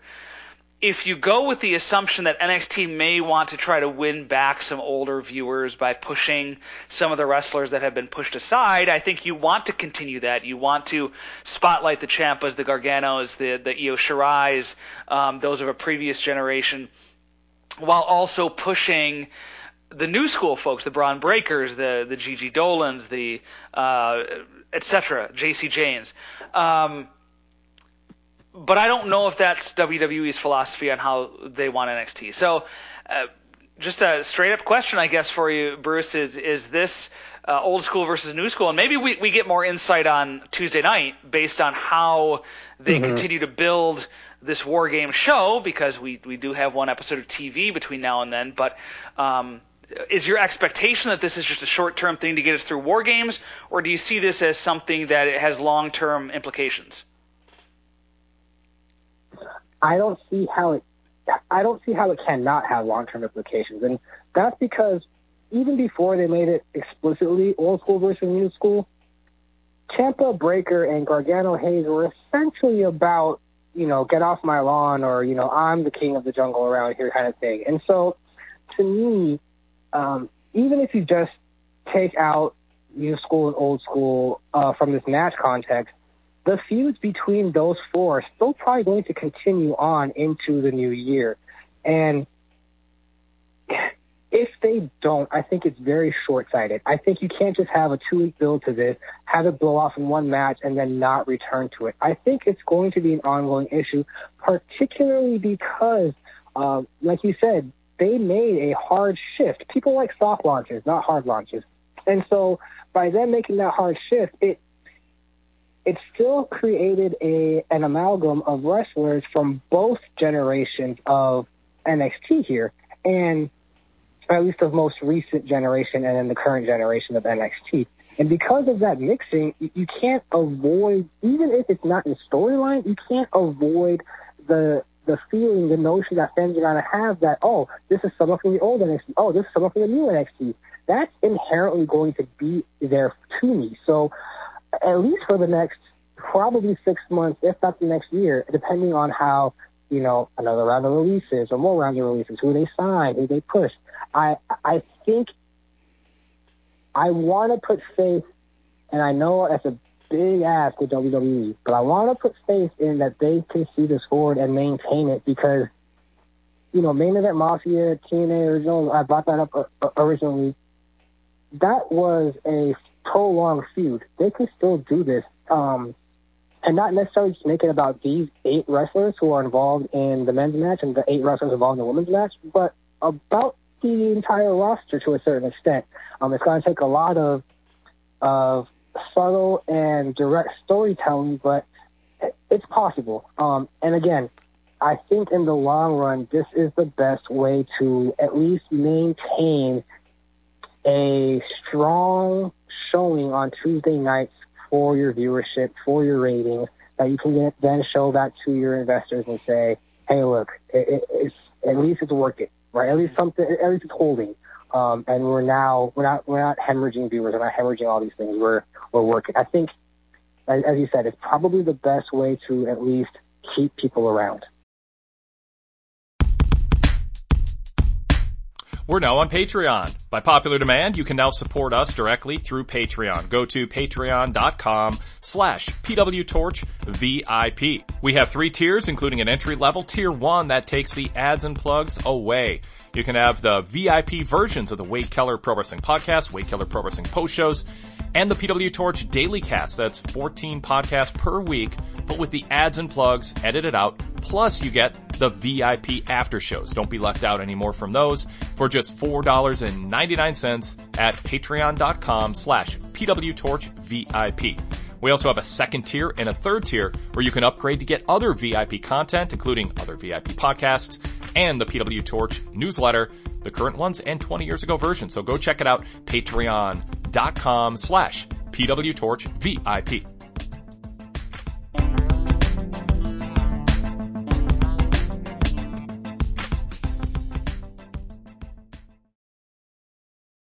I really like the point you brought up there that you can't do Tommaso Ciampa and Braun Breaker on either side of an old school versus new school battle, and then after it have them feud and not still have those feelings being addressed. So yeah, I totally agree with that point.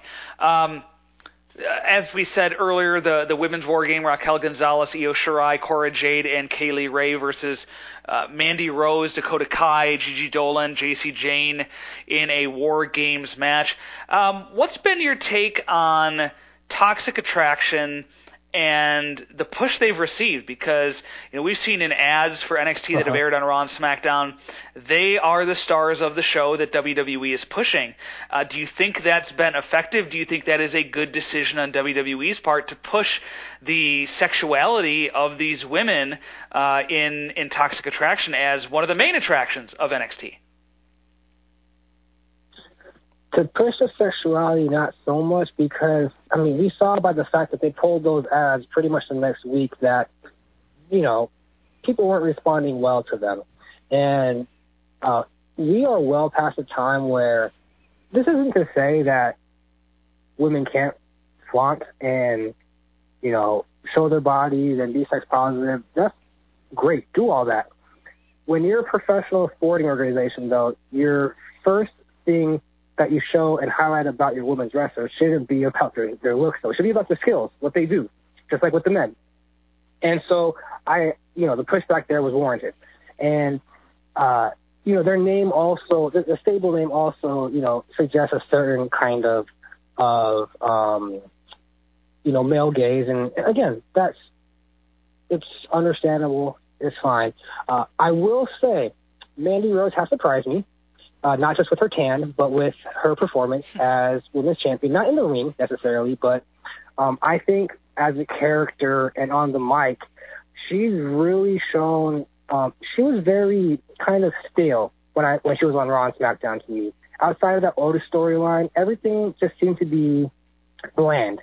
And here with NXT 2.0, maybe because she's champion, maybe because she has a stable with her, but there just seems to be a more defined character with Mandy Rose. And yes, some of that's the sexuality, but some of that also is just this, I guess, abrasive cockiness that also has to do with her beauty. And that fits with what they're doing with, the group and with her as champion. I think if they do have Kaylee Ray make the pin here, she should become the next champion. But, Mandy Rose hasn't done a good job. That's not in the ring. So if she can continue to improve more in the ring, I can see them keeping her as champion for a bit, or, coming back to her as champion. So my biggest concern about this match, though, is with all these women involved in War Games, especially with Dolan and Jane, Dakota Kai, Io Shirai, Kaylee Ray, they've been in the War Games match before. They're fine. Io Shirai had one of the most memorable moments, jumping off the top of the cage with a trash can around her and onto people, right? So they're fine. But I'm a little concerned about the other ones. Raquel Gonzalez has definitely improved a lot in the ring, but you can still see some of the work that needs to be done when she's working as well. So this, again, along with the men's War Games match, there's just a lot of a probability here to me that something could go wrong, and I just don't want anything to go wrong in these matches for any of them. Yeah. I want their careers to be just fine, and they could go Tuesday and go from there. Absolutely. I think that's one thing we can agree on, no matter, we can talk a lot about winners and losers and everything like that, but, and this goes for any match of this, we kind of point this out tonight because of, some of the experience that the women in this match have, but we've seen where very experienced wrestlers have come out of this match in pain. So, it's not just the inexperienced for sure. Cameron Grimes, Duke Hudson, hair versus hair. This has been all about Cameron Grimes outsmarting the supposed poker ace in Duke Hudson. I don't think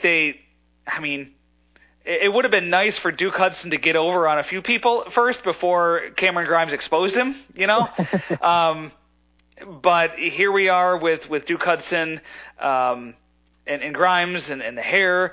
How do you think this, because I know, Grimes, his feud with LA Knight, his association with Ted DiBiase, I thought that was a real strong suit from week to week in terms of storytelling on NXT.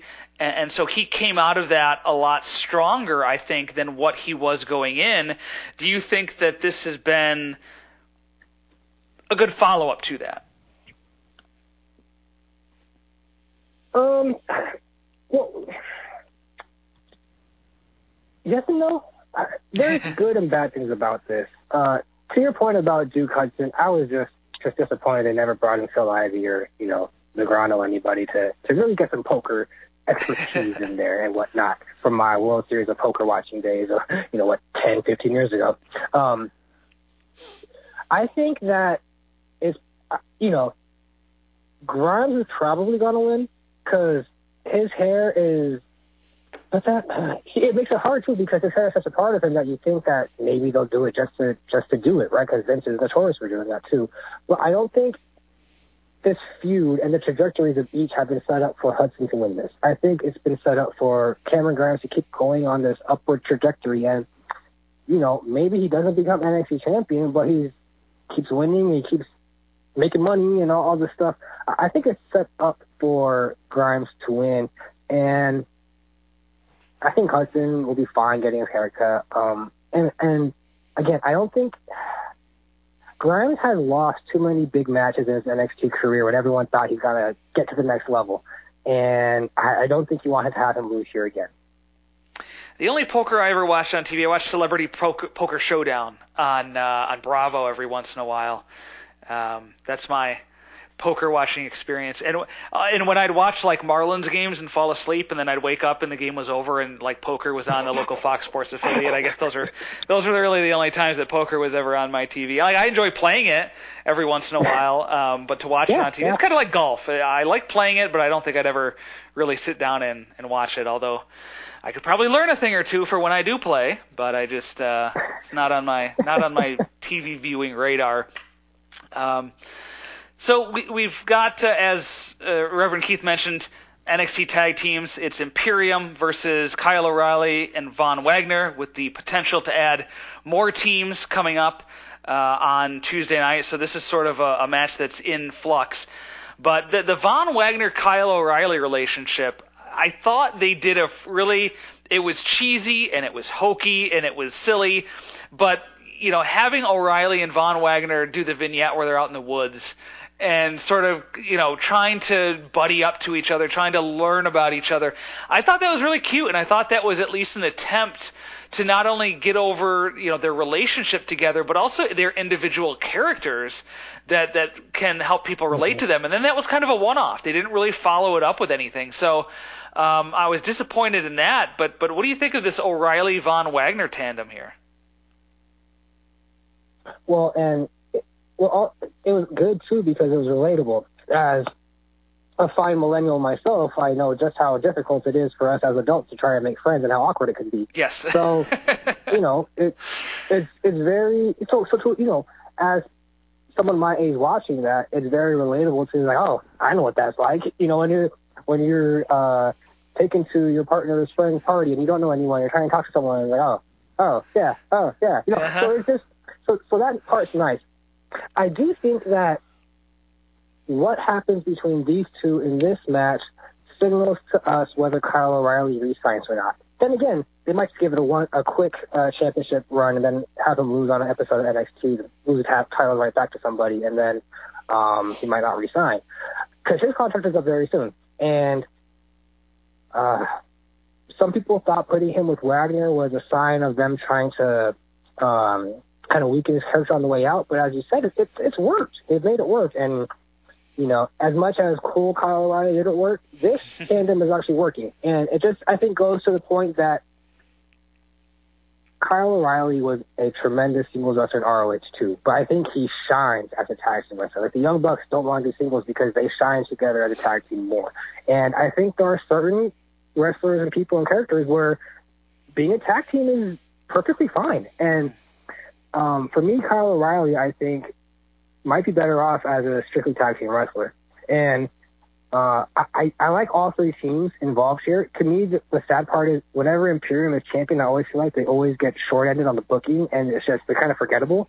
Mm-hmm. And then LGF has been great since they formed, really revitalized the careers of Joaquin Wilde and Raul Mendoza. But I do think that the call here should be for O'Reilly and Wagner to go over. I think they have the fan support. I think those vignettes have helped, and just the relatability. I think it's the time. Okay. Searching for more great pro wrestling talk? Then join me, Jason Powell, host of the free weekly Pro Wrestling Boom podcast. Each week, you'll hear the latest news and analysis from me and my team at ProWrestling.net, along with other Pro Wrestling Media members. Plus, the Pro Wrestling Boom podcast features long-form interviews with notable names in the pro wrestling industry. Subscribe in iTunes, Stitcher, Downcast, and all your favorite secondary apps, or visit us directly at pwboom.com. Once again, that's pwboom.com. Yeah, I mean, I think that's a fair assessment. I'm not as, I don't think I'm as bullish on O'Reilly and Wagner as a team as you are, as much as I like that vignette. I still think there's a lot of work to be done to make them really seem like, I mean, it reminds me of Ted DiBiase Jr. and Maurice when they were an on-screen couple, and there was just no chemistry. I'm not really sure I buy fully the chemistry yet, and it may take some time between O'Reilly and Wagner here. Our next match is the Cruiserweight title, Roderick Strong, part of Diamond Mine, taking on Joe Gacy. No, Joe Gacy is not a cruiserweight, but that doesn't seem to bother anyone who's in charge of making matches, so I guess it shouldn't bother us. So, this was set up sort of almost randomly on TV recently. Strong is going to have Diamond Mine at his back. Joe Gacy is going to have Harland at his back. I guess whoever interferes first gets the victory for the person that he's representing here. But there's a lot of moving parts with Gacy and with Diamond Mine and with Harland and with Strong. And, Joe Gacy is not being portrayed as a babyface as much as, the character kind of comes off as one sometimes or as an insincere babyface. And Roderick Strong and Diamond Mine I don't think are babyfaces. So I'm not sure who I'm supposed to root for here. Maybe this is made clearer Tuesday night on TV. I think, obviously, if Malcolm Bivens is involved, you got to cheer for whoever Malcolm Bivens is involved with. That goes without saying. So anything that keeps him on TV and a mic in his hand, I'm for it. Also, I think Roderick Strong's style can lean more babyface, even with all the backbreakers, because not just of his reputation and his respect with the fans, but he puts a certain flair and kind of a whip on his moves that just adds an extra oomph to it that is more akin to kind of the speed of sort of babyface high flyers, in my opinion. Like when he puts a snap on his suplexes or his backbreakers, it's just something extra that you don't necessarily see with everybody. And so I think he can lean more babyface in this. And they could have Gacy do the old school heel tactic of just working a body part, wearing him down, and then have a comeback. And just for that match alone, Roderick Strong could act as a babyface. But and to me, Malcolm Bivens is always a babyface. So there's that. But in kayfabe, I understand that neither of these acts, Diamond as a whole and then Joe Gacy on the other side, are full-fledged babyfaces. This is an issue all across WWE, their lack of full-fledged babyfaces. But at least they have someone in there, Roderick Strong, who can put on fantastic matches, can lead Joe Gacy, can do the comeback, can take effective bumps and really look like he's getting his butt kicked. So it should be a good match. I think Strong should go over. I don't see any reason why Gacy should go over here. And again, anything to put Bivens on TV over and over again, I'm all for. And then we've got our main event, presumably the main event, Ciampa, Gargano, Dunn, and LA Knight against Braun Breaker, Hayes, Waller, and Tony D'Angelo.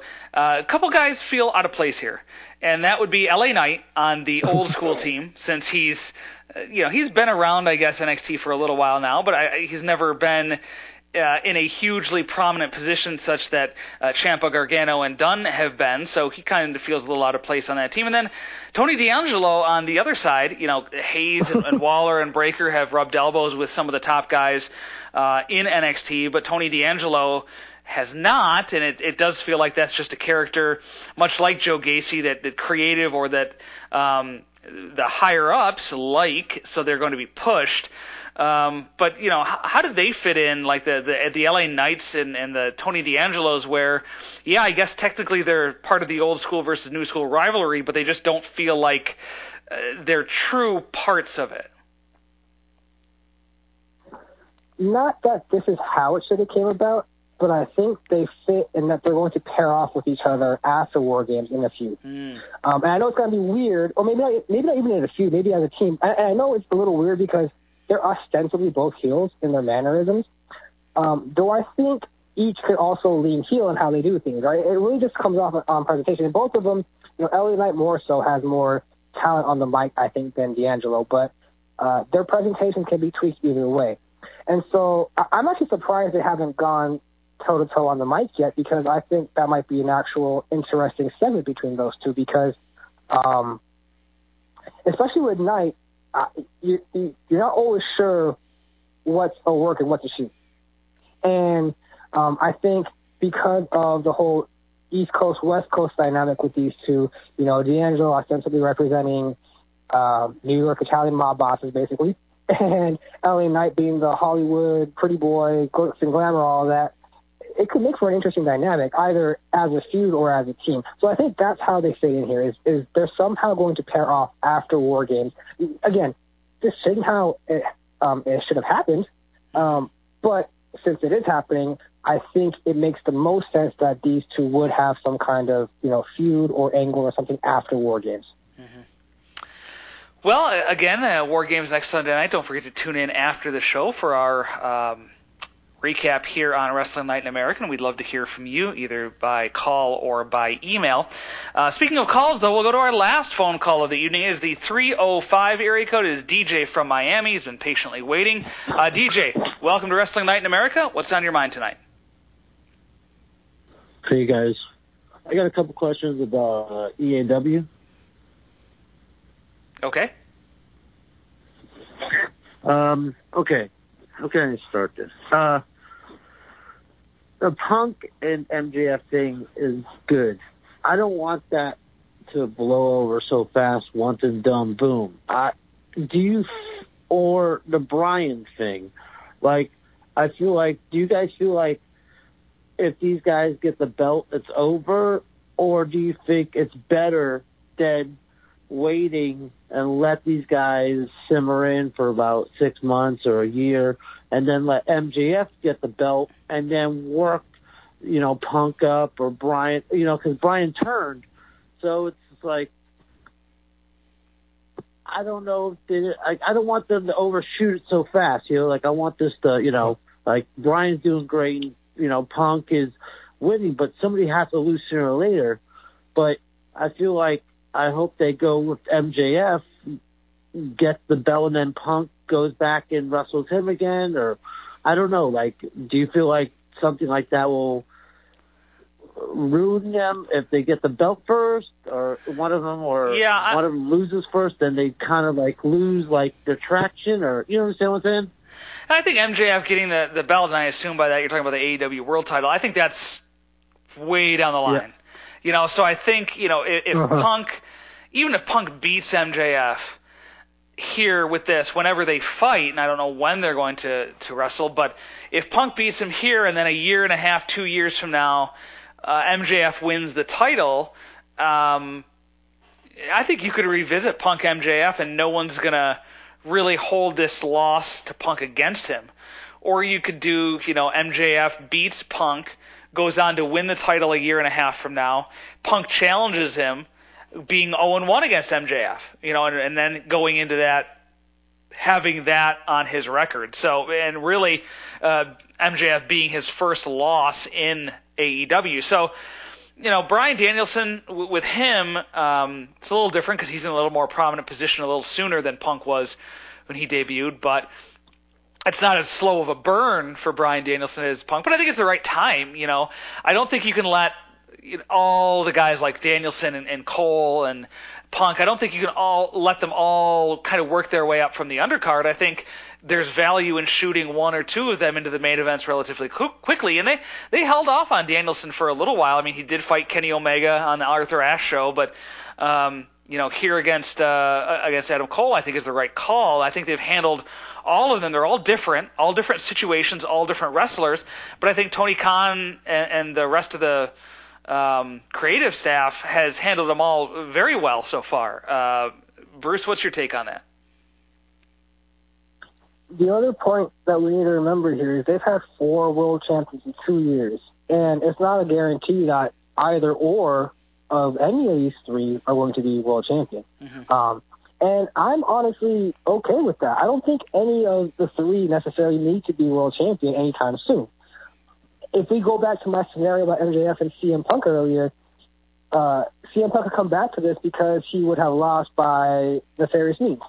And that's another reason to try to rekindle the feud later on if 1 or 2 of them are the champion. You know, if Punk's champion, and MJF challenges him, he could say, yeah, you beat me by using your diamond ring. You can't beat me in a straight-up match. So it's all planted there if it does indeed happen that way. Again, with Danielson, I don't know if he needs to be champion. I don't know if Cole needs to be champion. To me, their value is more in having those great matches and elevating others, which, yes, can happen as champion, but for one, I don't think Adam Page should lose his title so soon. And then 2, I think that if you look at who's been world champion, you had Jericho and then Moxley, kind of the anchor in this era, kind of anchor in AEW, and to stabilize them, as I was talking about earlier with NXT. Then you had Kenny Omega and Adam Page, 2 people who, while Kenny Omega has a New Japan Association, they are now firmly associated with AEW. Jericho and Moxley still have those WWE ties. I think you want to maintain having that world champion be with people that basically have become known or are tied specifically to AEW. The thing with Punk, Danielson, and Cole is no matter what, they're still going to have that WWE association with them. So to me, the more I think about it, I don't think any of them should be champion in the next year, honestly. And it's fine if they're TNT champion, tag team champion. World champion, though, I just don't see. I think it needs to be reserved and held more special than, again, it's kayfabe, but I still think it needs to be reserved for, maybe the 4 Pillars are the next ones, or someone in between the 4 Pillars and Adam Page that can really maintain it as it's about AEW.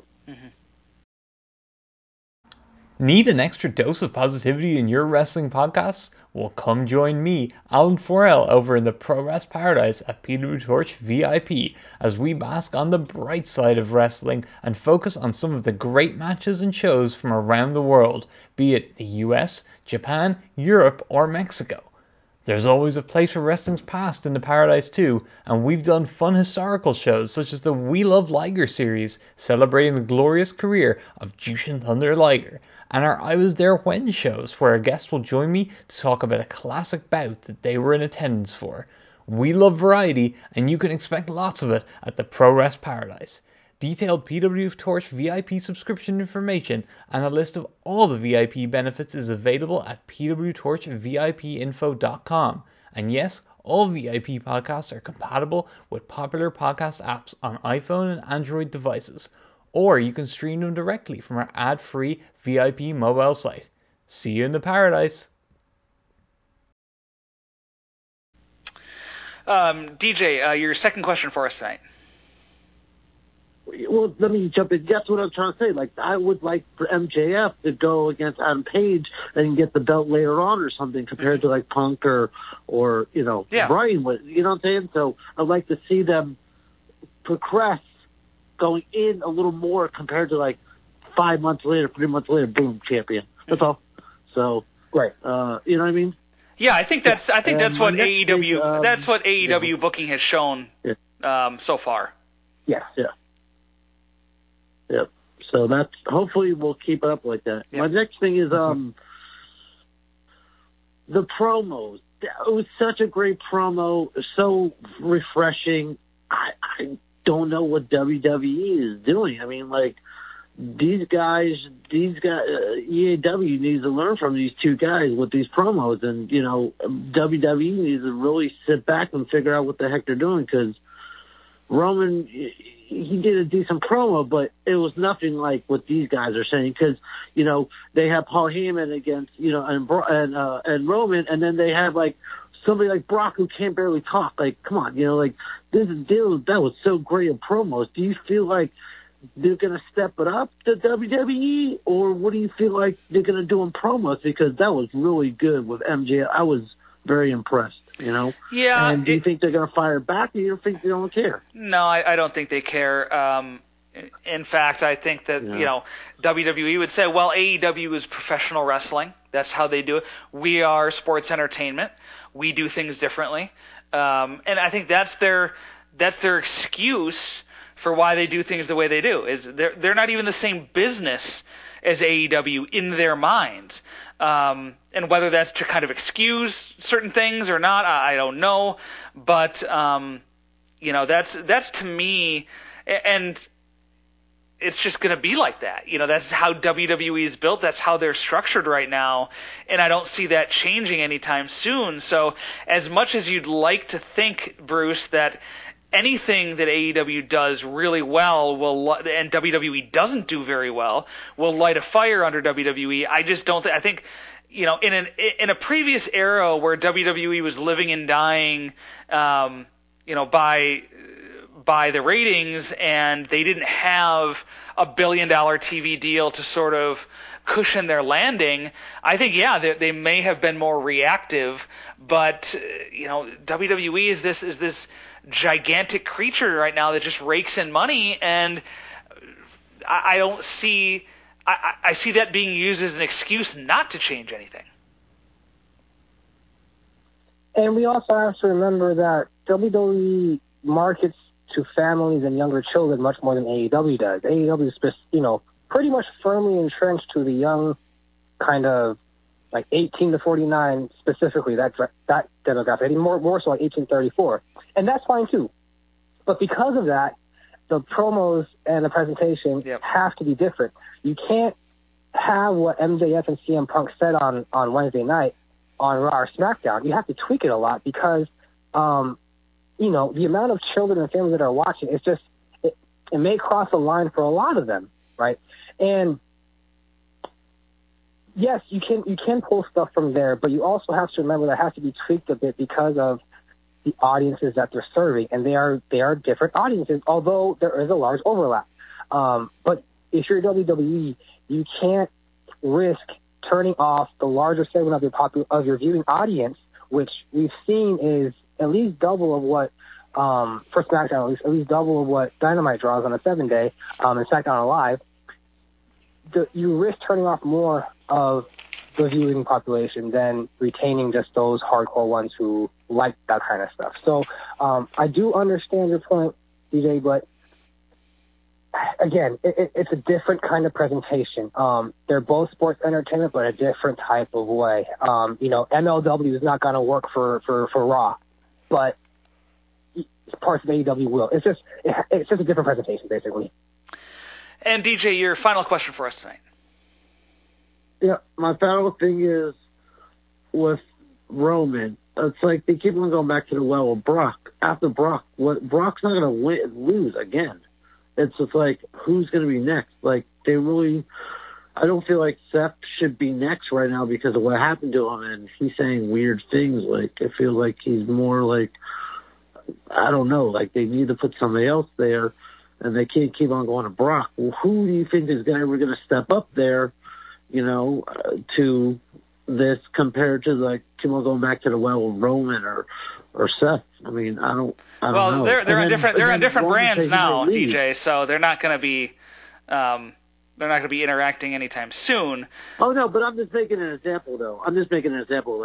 Like who do you really think is going to step up? Because like Rollins was the next one up. Like who do you think is really going to step up their game and go against Roman after the Brock and Yeah, I think that's the risk, Bruce, when you build up someone like a Roman Reigns, that all of a sudden all the baby faces just seem inferior by comparison, no matter how well you book them. Uh-huh. And we know WWE is already starting from behind the blocks because they're not booking baby faces good to begin with.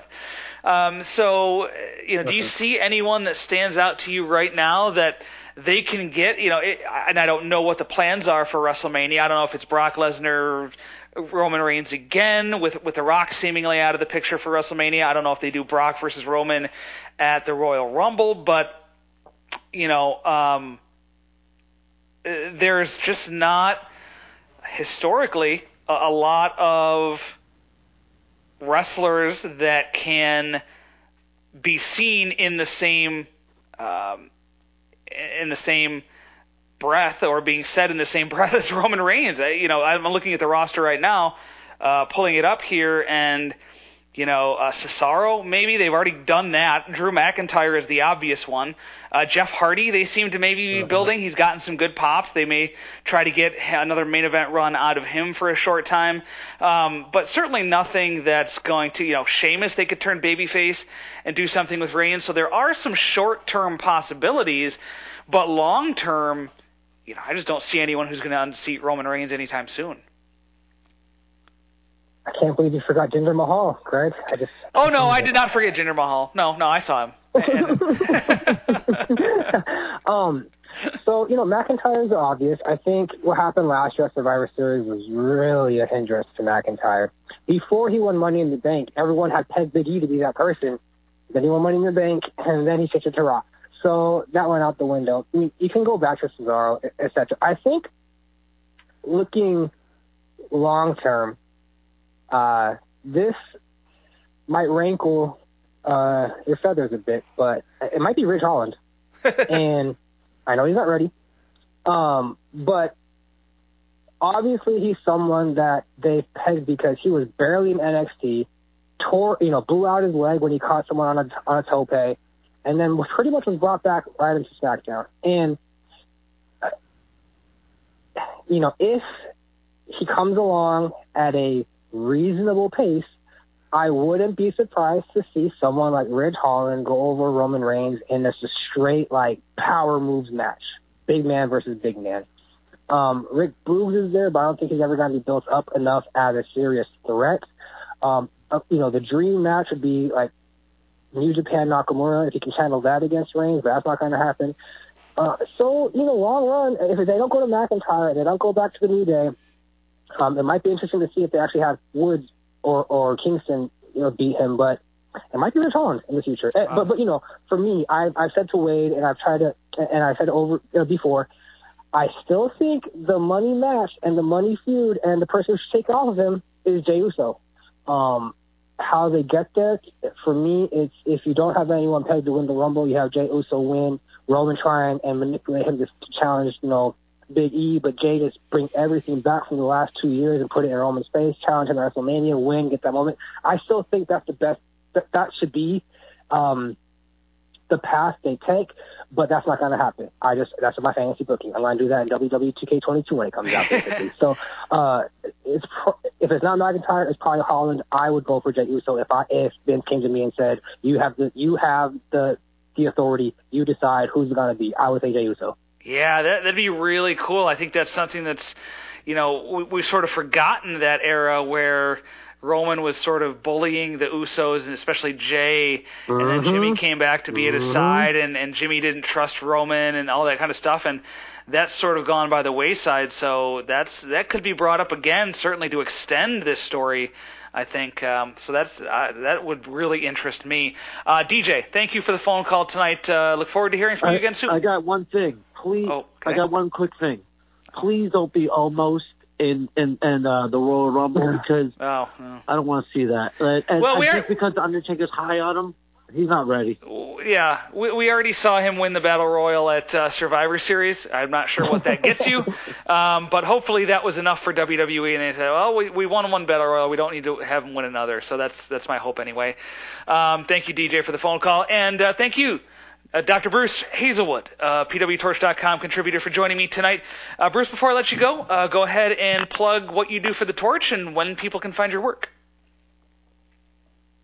Sure. So for the Torch, I cover Raw on Monday nights alongside Wade. I do the Alt Perspective Report, so you can find my report there tomorrow night live when Raw's on. I update it every commercial break, so just when a commercial break is going on, or if you're not watching and you're following along, you can pretty much know when WWE commercials are going to happen. So you can refresh the page and it should be updated. And then on Twitter, you can find me at B_Lee253. And thank you, Greg, for having me. Always a pleasure talking with you. Really had a blast tonight. Awesome. Thank you, Bruce. Appreciate it. Thank you. All right, and thank you for listening, whether it's live or on delay, hopefully without commercials because you're a VIP member, pwtorch.com/govip. You can find me on Twitter at Greg M. Parks. Don't forget, next week we'll be on the air after NXT War Games goes off the air, taking your phone calls and emails in reaction to that show. Don't forget to check out everything PW Torch during the week, and we'll talk to you next week, because if it's Sunday, it's Wrestling Night in America.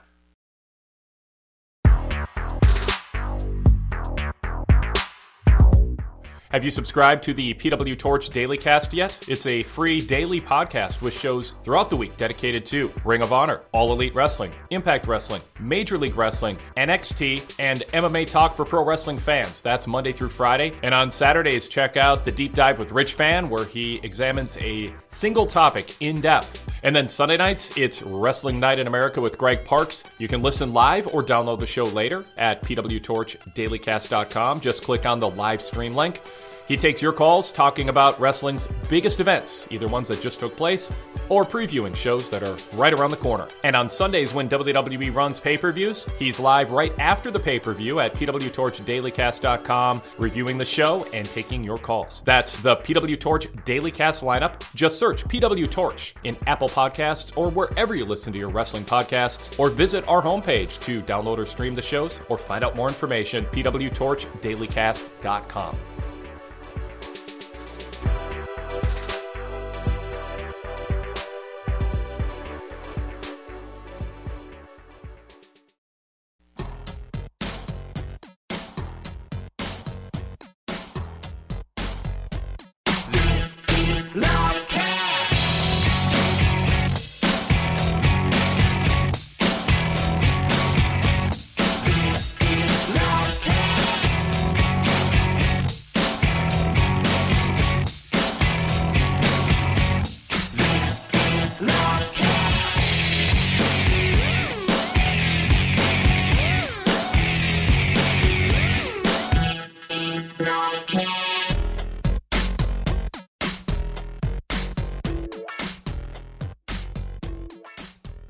Our Black Friday sale all week this week is 85% off a 1-month PW Torch VIP subscription, which includes access to my new daily Focus on AEW podcast that we started on November 1st and have been doing every day this month in the lead up to and follow up from the Full Gear pay-per-view that I attended in person. Every day I talk about the latest news, point out some interesting social media posts that are AEW related, have on special guests, and do some editorials and also answer email questions from listeners. And special episodes like a focus on the roster depth chart with Jon Moxley and Kenny Omega out of the picture. What's the lay of the land in terms of the male heavyweight singles division, and also look at the tag team depth. If you are into AEW, there is your daily fix every day waiting for you. Focus on AEW that I host. It's new this month. And it is available as part of the VIP membership that you can get for just $1.50. That's $8.50 off our normal monthly rate. Go to pwtorch.com/govip and then enter coupon code at checkout, SAVE850. That's SAVE850, and that will knock $8.50 off your VIP subscription. By the way, you can save even more by committing to a 3-month or 1-year subscription. And by the way, you can apply that $8.50 discount to a 3-month or 1-year subscription too if you're ready to commit to a longer-term subscription at a monthly rate that on average works out lower than our monthly rate. VIP membership includes instant access to an unmatched library of insider information and long-form interviews, both in audio and transcript format, dating back to the late 1980s. For instance, I have reviewed every SummerSlam, and all those reviews are available in our back issues. Explore our ad-free VIP exclusive site with a subscription to the PW Torch VIP service and the Wade Keller Pro Wrestling podcasts and post shows and daily casts, which are free for everybody, are ad-free and plug-free for VIP members. The ads that are digitally inserted from our sponsors and also the pre-recorded in-house ads are not part of the VIP listening experience. That alone might be worth a membership to you, but you'll also get hooked on our post-pay-per-view roundtables that are VIP exclusive, The Fix with Todd Martin that I host, Everything with Rich Fan that I host, the Wade Keller Hotlines, and so many specialty shows from a great team. Check it out, pwtorch.com/govip. Enter coupon code SAVE850 at checkout. That's SAVE850 at checkout and get $8.50 off our regular rates. That's pwtorch.com/govip. It's a great Black Friday sale. Treat yourself to a full month of VIP benefits and see. And if you like the experience, then let it roll over, and we'd love to have you as a subscriber throughout 2022.